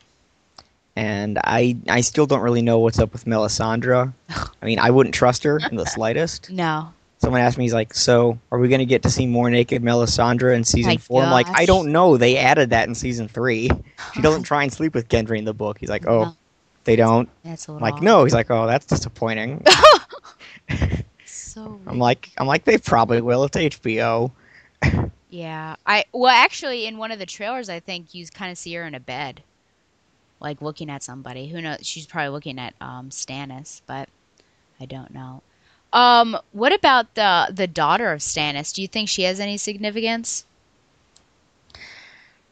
I don't know. I don't remember her having that big of a part in the books. She does, except that she has that sickness, the gray grayscale, whatever it's called. Yeah, grayscale. Because that's the thing that the guy who's looking at the Targaryen kid, he got that. He fell in the river. Yep. Oh, I'm not sure. I want to see what's happened with Arya. Mm-hmm. Because, she's like a master assassin. Well, maybe not master, but she's an assassin now. Yep. So she's one of my favorite characters. I love Arya. Yep. She's awesome. I have a replica. Well, it's a replica bird, but I have her sword. Oh, the needle. Yes, needle. Cool. I haven't gotten any lately because finances and school's expensive. But one of the things I collect is this is gonna sound weird, but medieval weapons, mostly like swords and stuff. But I say weapons because I've also got like some axes and warhammers. But I've got a replica of Needle, I've got a replica of Longclaw, and I've got a replica of Ice. Wow. Before Ice was broken up into different swords. Yes. Well, it's interesting. I have the book versions because there was the small company that made a deal with Martin to do the book versions based off the book descriptions before it got turned into a show. Mm-hmm. And now that the book versions are all sold out and there's a limited run of them, they're doing the TV show versions. So, which looks slightly different. Probably more expensive now that's popular, right? Right. Longclaw looks essentially the same. Needle, Ice looks completely different from the way it does on the show. And then Needle looks similar. But there's a slight change with the handguard. Mm-hmm. I don't know why. Very cool. Just, yeah, I guess you're ready for the zombie apocalypse if it ever comes. You've Very got much your so. weapons all set. My dad said if there's a zombie apocalypse, the first thing we do is run to your room and get all the swords out of the closet. Basically, that'll work out, yeah. Yeah, Bran, can you shed any light as to what is going... Those were actually the most bizarre chapters for me, mainly at the end with the tree seat. And I felt like I had to read really slowly and try to figure out what's going on. But, I mean, what are your thoughts on there? And there was a theory. I had read two theories. One of them that in the paste happens to be Mira and Jojen. They're actually in the paste, and so Bran ate them. The other is that Jojen Reed is actually Mira's grandfather. I don't know. And he actually went back to their land because he was getting sick and weak and stuff. So those are the two theories that I read. I would like to think that they're still alive. That would be terrible if Bran actually ate them. But can you shed any light on what is going on with Bran? You said you didn't like it as much in the final book. What happened to him? I truly have no idea. I mean, Okay. that was like the biggest WTF for me of the whole thing. And I remember distinctly a friend of mine finished the book about a week after I did. And because I read this, I read it in July when it came out. And my friend calls up to me, he goes, a tree. Martin turned Bran into a effing tree. Yeah. And he just ranted for like 20 minutes about how much he hated To Dance with Dragons, specifically Bran turning into a tree. So that's my kind of humorous memory of that is how much Franklin hated into a tree. I feel like now he's such like a watcher, like from Marvel. Because he can't really do anything to change what has been going on. He can visit different places, but I mean, what impact is he going to have if he's? I don't know. Yeah, no, I really don't know. It's it showed that there are other people in that tree, so I assume this is some type of older magic, but I really have no idea what's going on there. I really hope Martin makes something clear, because that just came out of nowhere for me. I was just like, the hell is this? Yeah. What do you think? Let's see, Cersei. I think a big thing in book 4, which one was that? Feast for Crows. Yes. Is her dreams always reflecting back on her visit with Maggie? I think Maggie the Frog, that soothsayer that they visited. Wasn't that her name? Do you remember the fortune teller? I know you're talking about, but no, I don't remember the name. Okay, it may have been Maggie. We'll just go with Maggie. So we know that Myrcella and Tommen are probably going to die, but it's also her little brother is supposed to be the one to end up killing her, and I think she assumes it's going to be Tyrion, but I wonder actually if it'll be Jaime, just enraged from his last 2 children being killed off, because he's technically the younger twin anyways. Well, I think Jaime's probably going to kill her, because just... Wait, did you say Tommen was killed off? I don't remember Tommen being killed off. He hasn't been yet, but the... Oh, right, but she was imagining it. Yeah. Well, I think he's going to kill her, because I seem to recall in Dance with Dragon, either Feast or Dance, he's thinking to himself, and he basically realizes, yeah, Cersei's crazy, and she needs to die. So I could see Jaime killing her. Mm-hmm.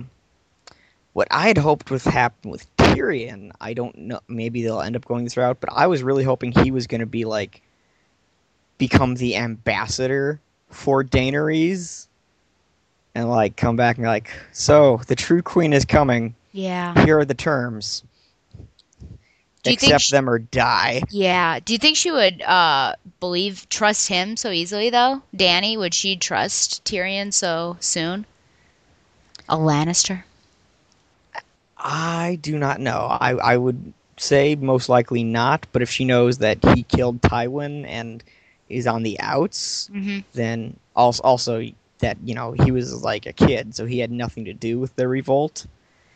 She might be willing to listen to him, but I'm really not sure. It would probably... I guess I don't know how Barristan Selmy feels about him. It would probably depend on what Barristan said. Yeah. Oh, I don't know. And then Marjorie, I'm sure she's got a big part to play because she just keeps surviving and is a rival for Cersei. Yes, I think this was added to the show, but I really like when she was obviously manipulating Joffrey, and she's like, "Would you show me how it works?" Oh my gosh. I was just like, "She's good. Yeah. I like her. She's good." Yeah, she knows how to manipulate for sure. And then that scene where Roz is just like hanging and there are all these crossbow bolts. I'm like, what in the world? He's got some strange fetishes to be sure. Man. Yeah, Cold Hands. Who do you think Cold Hands is? The guy who rides on the elk. Yes. I think Cold Hands is Benjen Stark. Yeah, agreed. So does my dad. So, and actually a lot of people I've talked to seem to think that it's Benjen Stark. I was bummed that they didn't introduce him in the show. I mean, I hope that they will, but he should have been introduced when Sam and Gilly were running around and before they met the crew. I think he'll be introduced in season 4 because the Reed twins, they show up in book 2, and the show they didn't show up till season 3. At least that's what I remember. So I think it's true. So yeah, I think they'll show up. Okay. I hope so. Do you ever get upset when you're watching that, like, oh, this is not how it happens, or, where are these characters? Occasionally, I don't know about upset, more like maybe mild annoyance. Like with Gendry, because it's like, okay, so what's going to happen now? Because in the book, it's Edric Storm who gets smuggled out, and Gendry is still with the Brotherhood Without Banners. Right. We haven't seen him, but if he shows up again, it's like, that's kind of, I don't know how they're going to deal with that, since now he's, it's not, I doubt he'd go back to the Brotherhood Without Banners in the show, because, they sold him to a woman who wanted to, basically rape and kill him. That's the best word I've got for it. That was a pretty gruesome fight for me in the book with Brienne and, who was it, Biter? Ripping at her face. I'm like, oh no, Brienne, please don't die. The thing I love about Brienne, because I disliked Jaime so much, but I loved in, I guess it was book 4, that you just see his progression, in his journey as he's going with Brienne. And I think it was Brienne who sort of made him change characters. And I just loved at the end of that book that he got that letter from Cersei that she's in jail and she's begging him to come help her, and he burns it, and you could definitely tell that there is a shift. So now I actually like the character, but I didn't before. That's how most people feel. Like books 1 and 2, you're like, I hate Jaime Lannister. You want him to die, and then book 3, he loses his hand, and you learn about, and he gives the story about killing the king, and you're like, oh crap, now I feel sympathetic for him. You suck, Martin. Why are you making me sympathize with this character? Yeah. It could be worse. We could be sympathizing with Joffrey. No. Never. Not happening. That would be awful. Yeah. Oh, right. So how did you like the revelation that it's that the whole war was basically started by Littlefinger, just because he never got to marry Catelyn? Oh gosh.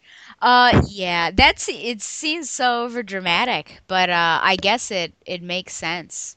How that's just his character. He is quite possibly the single most dangerous individual in the whole series. Yeah. But I think people but and it's not with swords or anything, it's definitely with his mind. Yeah, when he pushed his wife out of the oh my gosh. I was just like, "Oh, whoa. Okay, damn." Yes. Yeah, which now I actually fear for Sansa, because before I couldn't really, I just wanted to get through her chapters and be done with her. But then she sort of started to grow on me, and now I'm just wondering. I don't know. What do you think's going to happen with her? And I still don't like her, but her chapters are now more interesting because she's with Baelish. Yep. I think he's more or less grooming her to either take over his place, or he's, and this is kind of creepy, but it's in place in the Game of Thrones world, gonna try and marry her or something. Yeah. Because they said she looks more or less like Catelyn, right? Yeah, and he did kiss her out in the snow Yes. that one time. Yeah. Yes. So how many people do you think are going to still be alive in the Stark family? Because we haven't even seen Rickon for a long time. I think. Whew, good. That's a good question. I'd like to think Arya will survive because she's just a little lady made out of iron. Although I almost wonder if Martin will just, have her like get through, kill the people on her list, and then get killed in the final attempt just to twist the knife into the readers. Ha ha ha. Because he's sustained by our tears. I think so. But I think she'll be alive. Rickon might, just because he's nowhere to be seen. I don't even remember where he is. Off with Asha. Right. He's off with her. And Davos is going to go find them. That's right. And the only clue that we have is that he did not want to go to the place that he's being sent. So this reminds me. So I think it's kind of funny / weird how it feels like people from Harry Potter keep popping up in the show. Oh, like, yeah. Osha's played by Tonks. Yep. And the scene where she's just, completely naked, I'm like, oh, that's kind of awkward. Oh, yeah, that's true. Yeah. Or then, I think the funniest thing was this, and I apologize for the language here in a second, but it had a picture of Walder Frey. This was immediately after the episode with the Red Wedding aired, and and the caption just said, Filch. Oh my gosh! Oh, he is Filch. He's Filch. Oh in the man, Harry because I Potter always movies. I always saw that he looked so familiar. Now it's all becoming. He's such a. Oh man, that man. Doesn't that make it even creepier? It does. Oh man. So yeah, I agree, Arya. I really feel like Jon is still going to be alive. I hope so, because it would really suck if we've been with him for all these thousands of pages just for him to get killed for no real reason. Yeah. Although I guess the reason is, tell me if you thought it was. I felt like it was, I guess, because he was going after his sister. The Brotherhood thought he was the Crows thought he was abandoning his post, basically, and that's why they did it. That was what I thought. Is that what you got from that? I feel like it was that on top of everything. I mean, he was letting the wildlings in, like all of this stuff that is not how the Brotherhood has been doing it. All of a sudden, Jon is really turning everything on its head, tradition on its head, and I think they're just so short-sighted that they don't see what he's doing is for the good of everything and for all of the realms, and they only see that he's letting in the enemy. So I think that certainly you're right, and I think it's just on top of all of this stuff, because you can see like those characters, Bowen Marsh and the other, I guess it was Othel, wasn't it Yarwick, that they were just so like increasingly getting upset. But it was very much a scene for me out of Julius Caesar, just getting stabbed in the back and everything. It's terrible. It's kind of like, I don't know if you've ever played the Mass Effect games. I haven't. I know of them. Well, they're one of my favorite game series. Really, really long and complicated story short, because that universe is incredibly well written with lots and lots of twists in history. One of your companions is an alien named Rex, and if he survives the first game, he ends up becoming a leader for his species, the Krogan, and trying to institute a bunch of changes to keep his race from dying out. But because the Krogan are fanatically warlike and very short-sighted, a lot of people, he kind of has to drag a lot of people kicking and screaming through the reforms. It's kind of like what Jon's doing. Yeah, so Bran will be a tree. Bran will be a beautiful tree for the rest of his life. That's like a hippie's dream come true. Yeah. Turning into a tree. I really want Daenerys to come back, invade, and just beat the snot out of everybody. I think that's the end. So J.R.R. Martin has told the creators of Game of Thrones what the ending will be, should he die.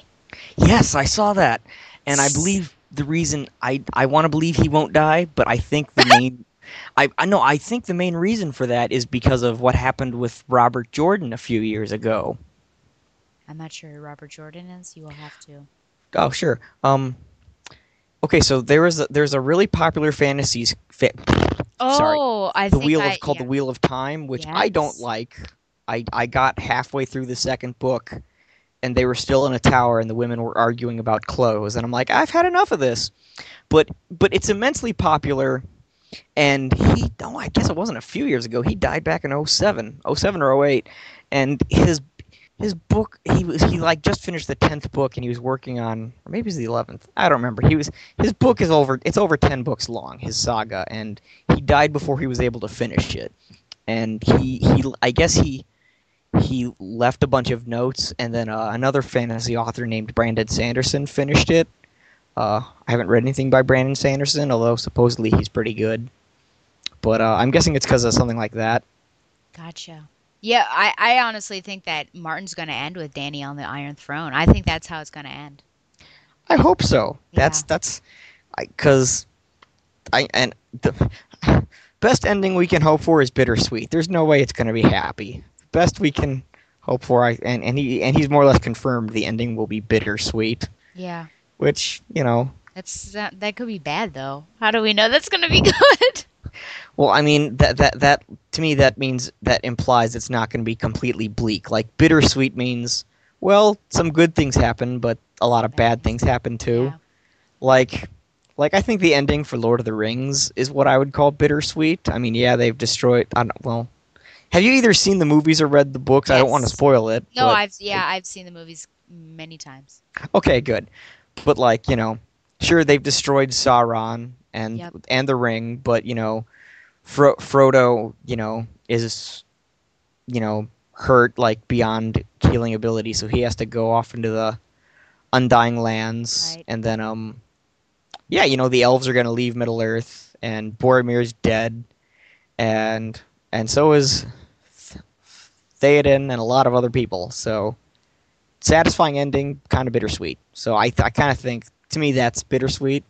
If everyone just dies, then that's like the bleak ending. I hope it'll be good. Yeah. And the dragons, that was pretty intense in that she finally got on to the dragon. I knew that when her Dorn husband to be, which was never when he got in there, I knew that was gonna happen. I'm like, Yes. I'm sorry, son, this is not gonna turn out well for you. You're an idiot. Don't open that door. Don't open. It's like when you're watching a horror movie and you're always like, no, don't let the guy in the house. You never let the guy in the house. You let the guy in the house. You're like, ugh. Yeah. Told you. Never listen. Do Yeah. you think if a thing that Dany has always wanted is a Khalasar of her own, and now we're ending right with her seeing the Khal who took all of those people away from her and Khal Drogo. So do you think she'll be able to, I don't know, I get think them she's got back? a full-grown dragon with her. I think she's That's taking the Khalasar back by force. Sounds good. That's what she want. Maybe now we'll be able to move. Well, they'd never want to cross the sea, so that's going to be an issue. But yeah, that's something she always wanted, and it's time to go into Westeros. Well, yeah, because what I was kind of hoping would happen in the fifth one was that once they revealed that again, I cannot remember his name, but that her nephew was alive, that he would go and be like, hi. And it's like, by the way, we've got this army of pissed off people who want the rightful people back. So Right. why don't you bring your dragons and let's go beat the crap out of all these usurpers. So Yeah. Do you think we're going to have to deal with basically the White Walkers and everything dealing with winter first and then get back into the actual Game of Thrones? Or do you think everything's going to be happening side by side? I think it's either going to be side by side or at some point it's going to converge. I don't know how it would possibly converge, but I seem to recall them mentioning that the last time the White Walkers appeared, it was over all of Westeros, not just the north. Mm-hmm. So, and the next book is called The Winds of Winter. Yep. So I'd like to think there's something to that. Yes. So I'm guessing... And the last one is something about spring. Yes, A Dream of Spring. There you go. So Doesn't that sound pleasant? Yes. 10,000 or 1,000 pages of pleasantness, hopefully. The flowers will all be growing out of dead bodies. There you go. Did you see the there's Oh, it's so terrible. I love all the horrible memes with George R. R. Martin. Like there's one that has this kid running up to George R. R. Martin. He's like Santa. He's like, no kid, I'm George R. R. Martin. He's like, no, I get it, Santa. You can't tell people who you really are, right? Well, here's what I want for Christmas. And he's just hugging George R. R. Martin. Martin just goes, so be it. And then it shows Christmas Day, and the kid's downstairs in his living room. He's like, Mom, Dad, Santa brought me everything I wanted. Mom, Dad, where are you? And then it shows the parents' room, and they've been dismembered, and there's blood everywhere. Oh my gosh! And then the final picture is George R. R. Martin with blood on his hands in Santa's sleigh with the flying reindeer, and he's just cackling like a maniac. Wow. I wonder what George R. R. Martin thinks of all these things. I don't know. By any chance, do you watch South Park? I don't. I didn't think so, but there's a 3-parter from the last season, and the whole thing was kind of an affectionate parody of Game of Thrones. And at a point, George R. R. Martin actually shows up. It was pretty funny. Maybe I should look that up. You really should. It's the Black Friday trilogy. Oh, is it a trilogy? Yeah, well, it's 3 episodes. That's Oh, why they call it the trilogy. So it's a 3-parter, but it's hilarious. It roughly parodies Game of Thrones, but it also, the thing that's causing the friction between the kids is the console war and whether they're going to get Xbox Ones or PlayStation 4s, and that's what divides them down the line. And there's a bunch of political intrigue and backstabbing each other. It's hilarious. I can't make it sound as good because I'm not good at describing this stuff, but it's really funny. Also, it really ticked off a couple of people because you'll be fine because you read the books, but there's actually a spoiler for the 3rd book in there. Was it the Purple Wedding? Yes. Was it really? Yeah, George R. Because they're talking to George R. R. Martin, and he mentions Joffrey getting killed. And do you know Greg Bishanki, he was Greg XB on the Spider-Man Crawlspace forums. Yep.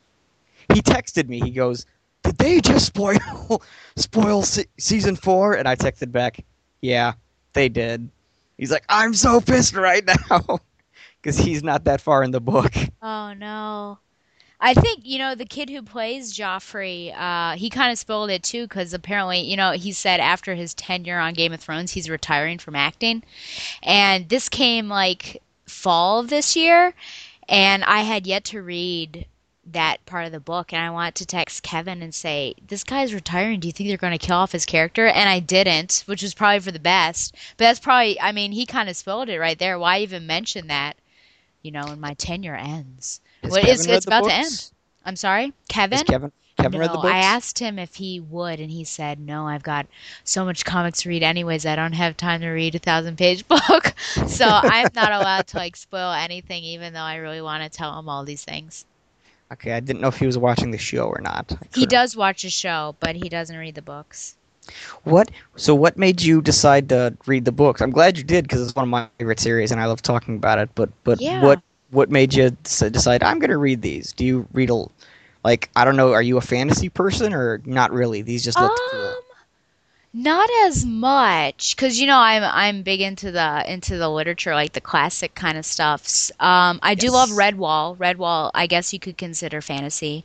By Brian Jack. Yeah. Weird French last name I can't pronounce. So they're one of my favorite series, and of course Harry Potter and stuff. So, I just been hearing so much about Game of Thrones, and the first year I went to San Diego Comic-Con, I think was before the first season of Game of Thrones, so that was people were really excited about it. But I just decided I'm probably not going to watch a show because I hear, kind of bad things, that it's just, it's really mature, and gruesome. But I thought, I think I'm going to give this a shot. And I had a student, and I asked, hey, could I borrow this book? And I just devoured that first one. The prologues are always the slowest for me, and even the first one, it was really oh, what's going on? But once you get done with the prologue, I just ripped through it. And I just really fell in love with the characters, and I love the themes, and that even though if you're a part of a family, you're kind of fighting that family and what is right. Because I think Tyrion is a really good mold for that. Do I stick with my family or do what I think is right? I love Tyrion. yeah, I don't know. I fell in love with the characters and the Starks and Danny especially, and I just after that I thought, I'm gonna give this show a try, and yeah, there was one scene I think in season one that I totally had to like I just turned away and listened to the audio. It was in like Peter Baelish was like talking to his you know which scene I'm talking I about? know exactly what scene Like you're the two talking girls are about. going at it. I'm like, what in the world? So Oh, that's when I so- knew like, oh so- man, this is real. So they actually came up with a new word for that. It's called sex position, which is when people. It's like exposit. It's when there's exposition, but Oh, the people are yeah. having sex. Well, like important stuff is being discussed, so like Yeah. you can fast forward, which is Yeah, it was. more. I Yeah. even me and my dad were both like, hope mom doesn't walk in right now. Yeah, you bet. But yeah, I just wanted to. So then I got like a 4-pack, I guess, of the books and read them all, and it was great because after reading it, I was able to find other people like you and a friend I already had that I could talk with them about. So it's been really great, and I'm glad I read the books first rather than watch a show because now I watch a show and I'm kind of more in tuned into what is going on. Yes, well, I'm really glad you like it. It's. I mean, I'd probably say it's probably my second favorite fantasy series. I say probably because I've had some issues with Bran turning into a tree. So it kind of depends on how he sticks the landing, Oh yeah. like how the series ends. But it's one of my absolute favorites, and I'm actually I mean, I generally like science fiction more than I like fantasy, but my favorite book ever is Lord of the Rings, and I do love fantasy. I'm just really picky about it because I'll be the first to tell you a lot of it's really, really awful Tolkien knockoffs. So it's great when there's something like this that's like really original.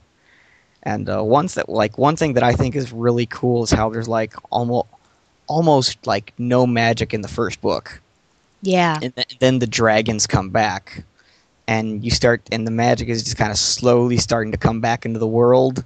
And I think that's a really interesting subplot, and I can't wait to see where that goes. Mhm. But Yeah.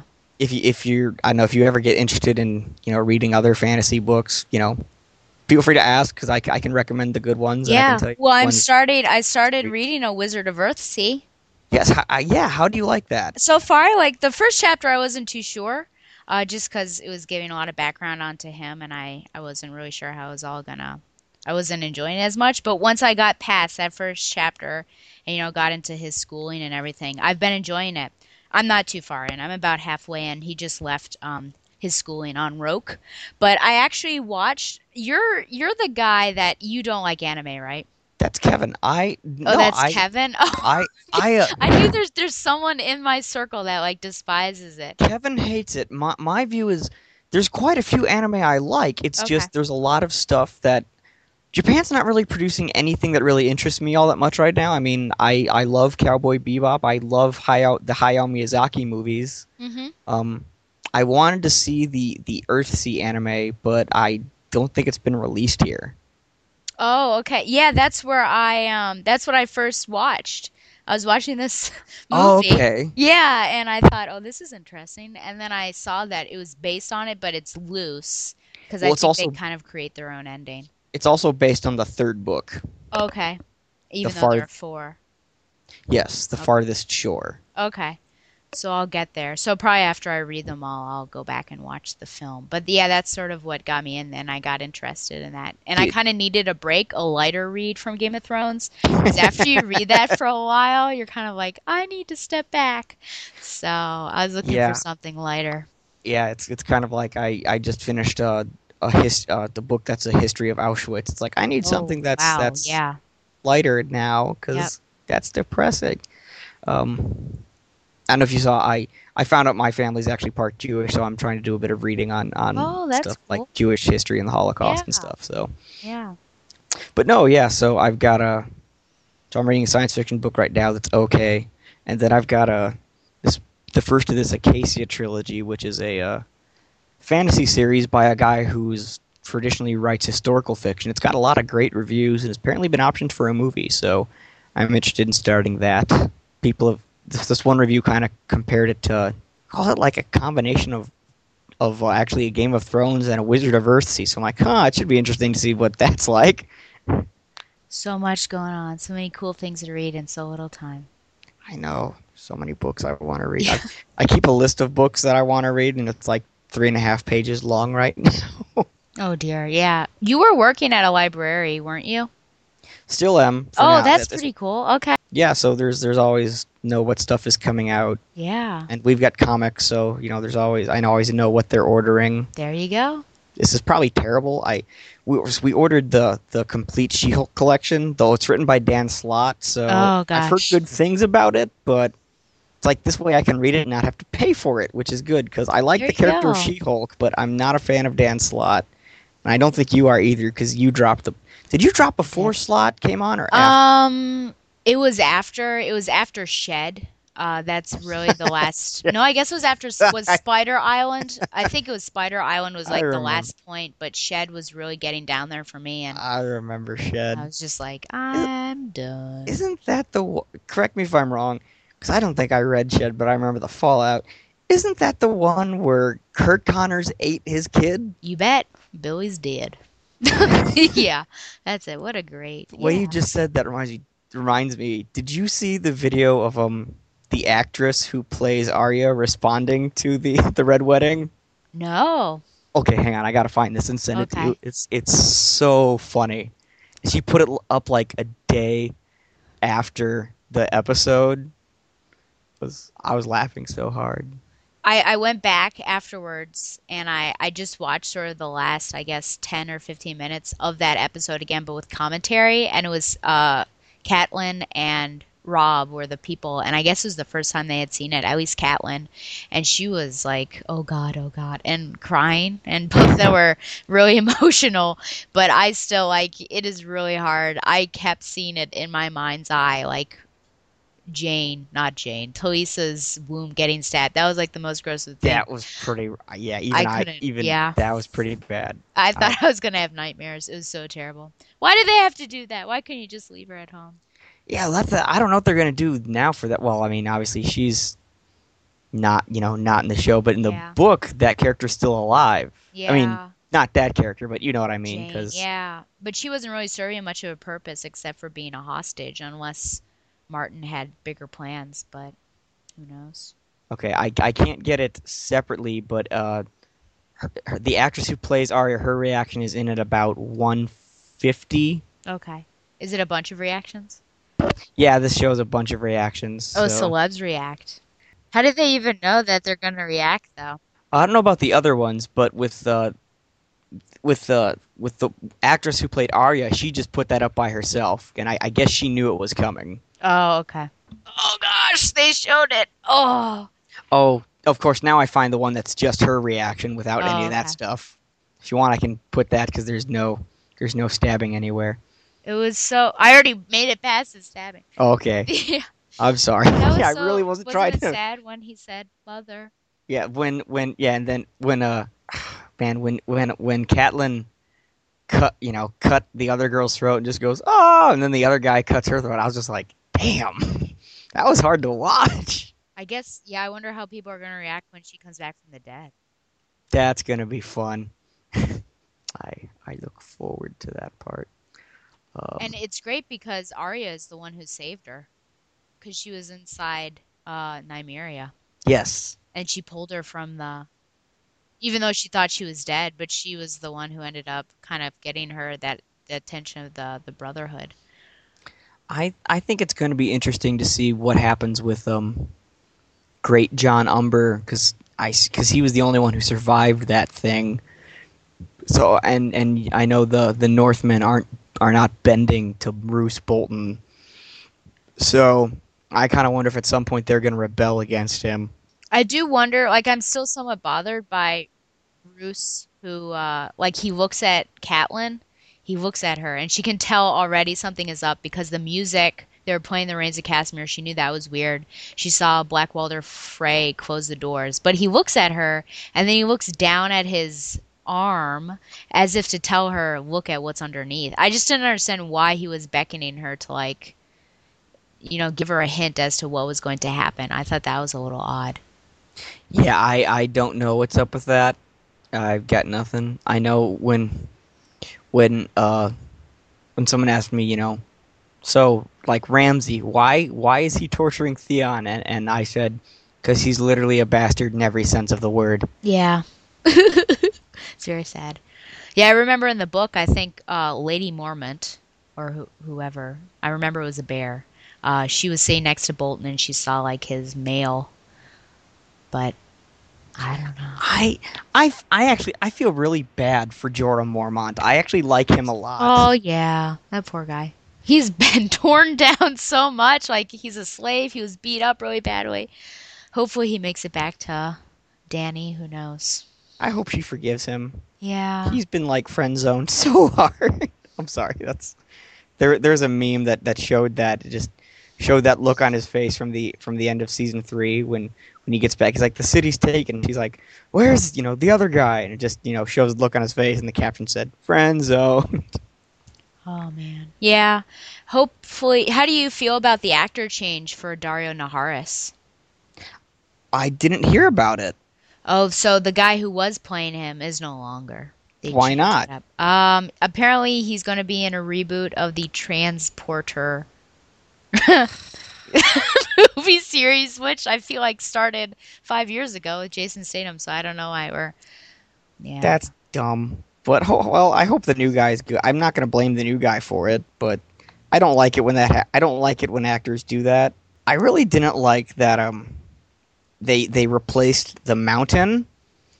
I know it's because the actor quit to go, I guess, do something. He got a job in like The Hobbit. I thought that guy from like the first season was just like great, other than the fact that he's oddly psychotic when he kills that horse. But oh yes, I remember that. Yeah. But I was like, yep, that's the Mountain. The other guy just doesn't look. He still looks nasty, but he doesn't look as intimidating. I'm pretty excited about the Martells coming into play. I really started liking them a lot during book 4. Yes, the Martells are interesting. Or not book 4. Yeah, that's book 4, right? Yeah. It gets so confusing. Yes. The Martells. And all the serpents. Oh, okay. So, thing that I thought was kind of a bit of a change from the book. How did you feel about the Knight of Flowers and Renly Baratheon? Because in the book, I maybe I'm just dumb. I really did not put 2 and 2 together. Like, I guess I didn't really think they were gay. Like, I guess there were a couple of subtle hints. Yeah. But I didn't really notice it. I think they were subtle, yeah. I don't know as much about Loras, but it really did seem like Renly there were those subtle hints.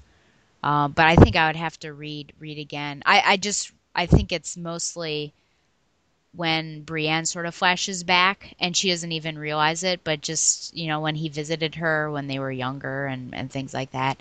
Yeah, I don't know though. I couldn't believe, I don't know, people being led astray. That guy, that squire that came up to him in season 3 and he was all flirtatious, and then Peter, he was an agent for Peter Baelish. Yeah, of course he would be. I know. I wonder if Loras is going to die, because he's been like dying in Dragonstone for a book and a half. I don't know. It's like I remember when I said, I don't think there were that many hints about them being gay. And Gim's like, when someone's like, oh come on, the guy's named the Knight of Flowers. How can he not be gay? It's like, okay, well. Yeah, and you have to think though. I mean, their house is a rose, so. Right. So yeah, like that's what I thought it was. Yeah. Because that's their house sigil. Yeah. So I think you would just have to read it again and like pay attention to that. But I don't think he makes it Martin. I don't think he makes it really big and blaring. I'm a little bummed. I don't get HBO, so I don't know what I'm gonna do for this this next season. I guess that's all I have. Any other thoughts or theories that you have? I think I'm out. It was fun though. Thanks for coming on. I'm glad we were able to chat about it. Yeah, me too. Yeah, we should, talk if we come up with more theories. I'll let you know. Yeah, exactly. We only have 3 more years left until the next book comes out. Yes. 2017. That's what my bet is going to be. Yeah, I'm hoping. Yeah, there was I want to say it was either Martin's publisher or his agent, or maybe his editor said that the book at the earliest, he said no earlier than 2015. Okay. Fingers crossed for 2015, most likely Yeah. seven. My only real fear is if the show catches up to the books. Oh, that'd be terrible. Like what do they do then? Yeah. I don't know, No just way, knowing what the end is. Yeah, I don't know. Because it's not. Do you watch The Walking Dead? yes. So, I mean, they're given a lot of freedom, and Kirkman has even said, like, it's very nice to have my comic storyline and given a second chance to do different things with the TV show. So that's very, I think, organic and original. But Game of Thrones, like, they very much are intentional about staying close to the books. So it'd be hard to go off of something without that layout right there below you, only knowing what the end point is. And I think then it would all of a sudden shift into Walking Dead territory, where it's very original. And I think at that point people might be upset once you get the books and like, oh, this is so different. So I'm hoping that he catches up, or I don't know if they go on hiatus, but something. Well, you can't do it too much though, because the kids are going to get really old. But yeah, I hope that they keep their firm foundation with the books, because I think it has suited them well so far. I agree, and I don't think it's like where they can just kind of fall, because they find the show for Walking Dead, they kind of follow the show in they follow the comics in kind of broad strokes. Whereas the TV show, I mean, there's a few pragmatic changes they make, but for the most part, I feel like it's pretty faithful. I guess, probably like the single biggest change I could think of would be like the thing with Gendry, and I think that was kind of done so that they didn't have to introduce another character, because there's already 20 billion in this series, and also that way they don't have to pay another actor. Yep. And then, of course, Robb Stark's wife being at the wedding when she shouldn't have been. Yes, that's true, but I mean, I guess that's such a... his wife is such a minor character in the books, Yeah. I almost didn't think of that, other than just the brutality of... Oh, it's so terrible. Yeah, I guess we'll see. And they put the wolf head on his body. Yes. And then that guy was talking about how he was doing it, and then Arya came up and stabbed him in the neck. Like, wow. I did kind of love that. Woo! Yeah, it'll be interesting to see how her story turns out, especially when she goes into that sort of temple She could area. be a nasty little girl. One of my favorite lines is when she just looks at you. She just, oh, yes. One day I'm going to stab you in the eye until it comes out the back of your skull. And I was like, damn. And even the Hound takes notice. Oh yeah. Who do you think the Sir Robert Strong is? The creature creation that Qyburn made. Ooh, I think it's the mountain via necromancy or whatever weird magic they're using to bring people back. Yeah, and that's what Qyburn had been. I mean, that was one of the things he got kicked out of the Citadel for. Which reminds me, what do you think... Okay, so what do you think is actually up with the Lord of Light? The Lord of Light. god We're actually Golar. talking about the god and not Stannis. Yes, sorry. Because he's like, what, the bringer of light, I guess, with his sword. The What do I think of him? Red God, as they call it. There are so many of them, though. But this one actually seems to show... He actually seems to be doing stuff. Because you have the drowned god and everything. But it seems like the red god... I mean, you resurrected Beric Dondarrion 7 times. Or I guess 6 times. The 7th time he gave it to Catelyn. You killed off 3 usurpers. So I don't know if he is the one true god. Maybe he is and he's the god of dragons, but it seems pretty, I don't know. It seems like out of all the gods that he's the one that's actually doing something. He's got some power. Yeah. But I'm not sure if he's... I don't think he's a good being. I just don't. I don't trust it. I almost wonder if... What if he's not a god, but a demon? Or maybe a dark god? Mm-hmm. I don't imagine going to Sunday school and having praise songs to Oh, gosh. to roll over. That'd be scary. Melisandre comes out and starts singing. The night is dark and full of terrors. That'd be terrible. Yeah, well, the Onion Knight is there. Yeah, I don't know. I feel like there is something special about the trees. The werewoods, is that what they are? The werewoods. I think that's probably what the connection with Bran is. Yeah. Like maybe it's because they said the old gods don't have any power, where the werewoods no longer are because they cut down the werewoods. Yeah.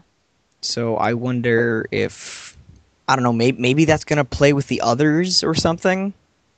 That'd be interesting. Although R'hllor is also aware of the others, because that's one of the reasons Melisandre makes Stannis go to the wall. Right. I hope everything's explained somewhat. There's going to be a lot. I'm sure there'll be some loose ends, but I'm hoping that it comes to a nice ending. And I think he introed like the first two books, and he said the devil's in the details. So I always do look at some of these details that what's going on, and I wonder if like there's going to be this big whammy for something that you never even saw coming because it was just so tiny, like a small character or something. I'm at the point where I expect something completely awful to happen and just come out of left field and have no explanation for it. Because it's already happened a couple times. Well, I guess no explanation, but yeah. Well, yeah, I guess I'll let you go. But that was a fun conversation. It was. Yeah, I'm happy to do it again sometime if we have some more theories at some point. Yes, and yeah, I'm sure we'll be celebrating when that new book comes out and everything. But yeah, I'll keep you posted on what I think of Earthsea. Definitely. Yeah. I look forward to hearing about it. Cool deal. Well, yeah, thanks. Thank you. Good talking to you, Stella. You too. Take care. Bye. Bye.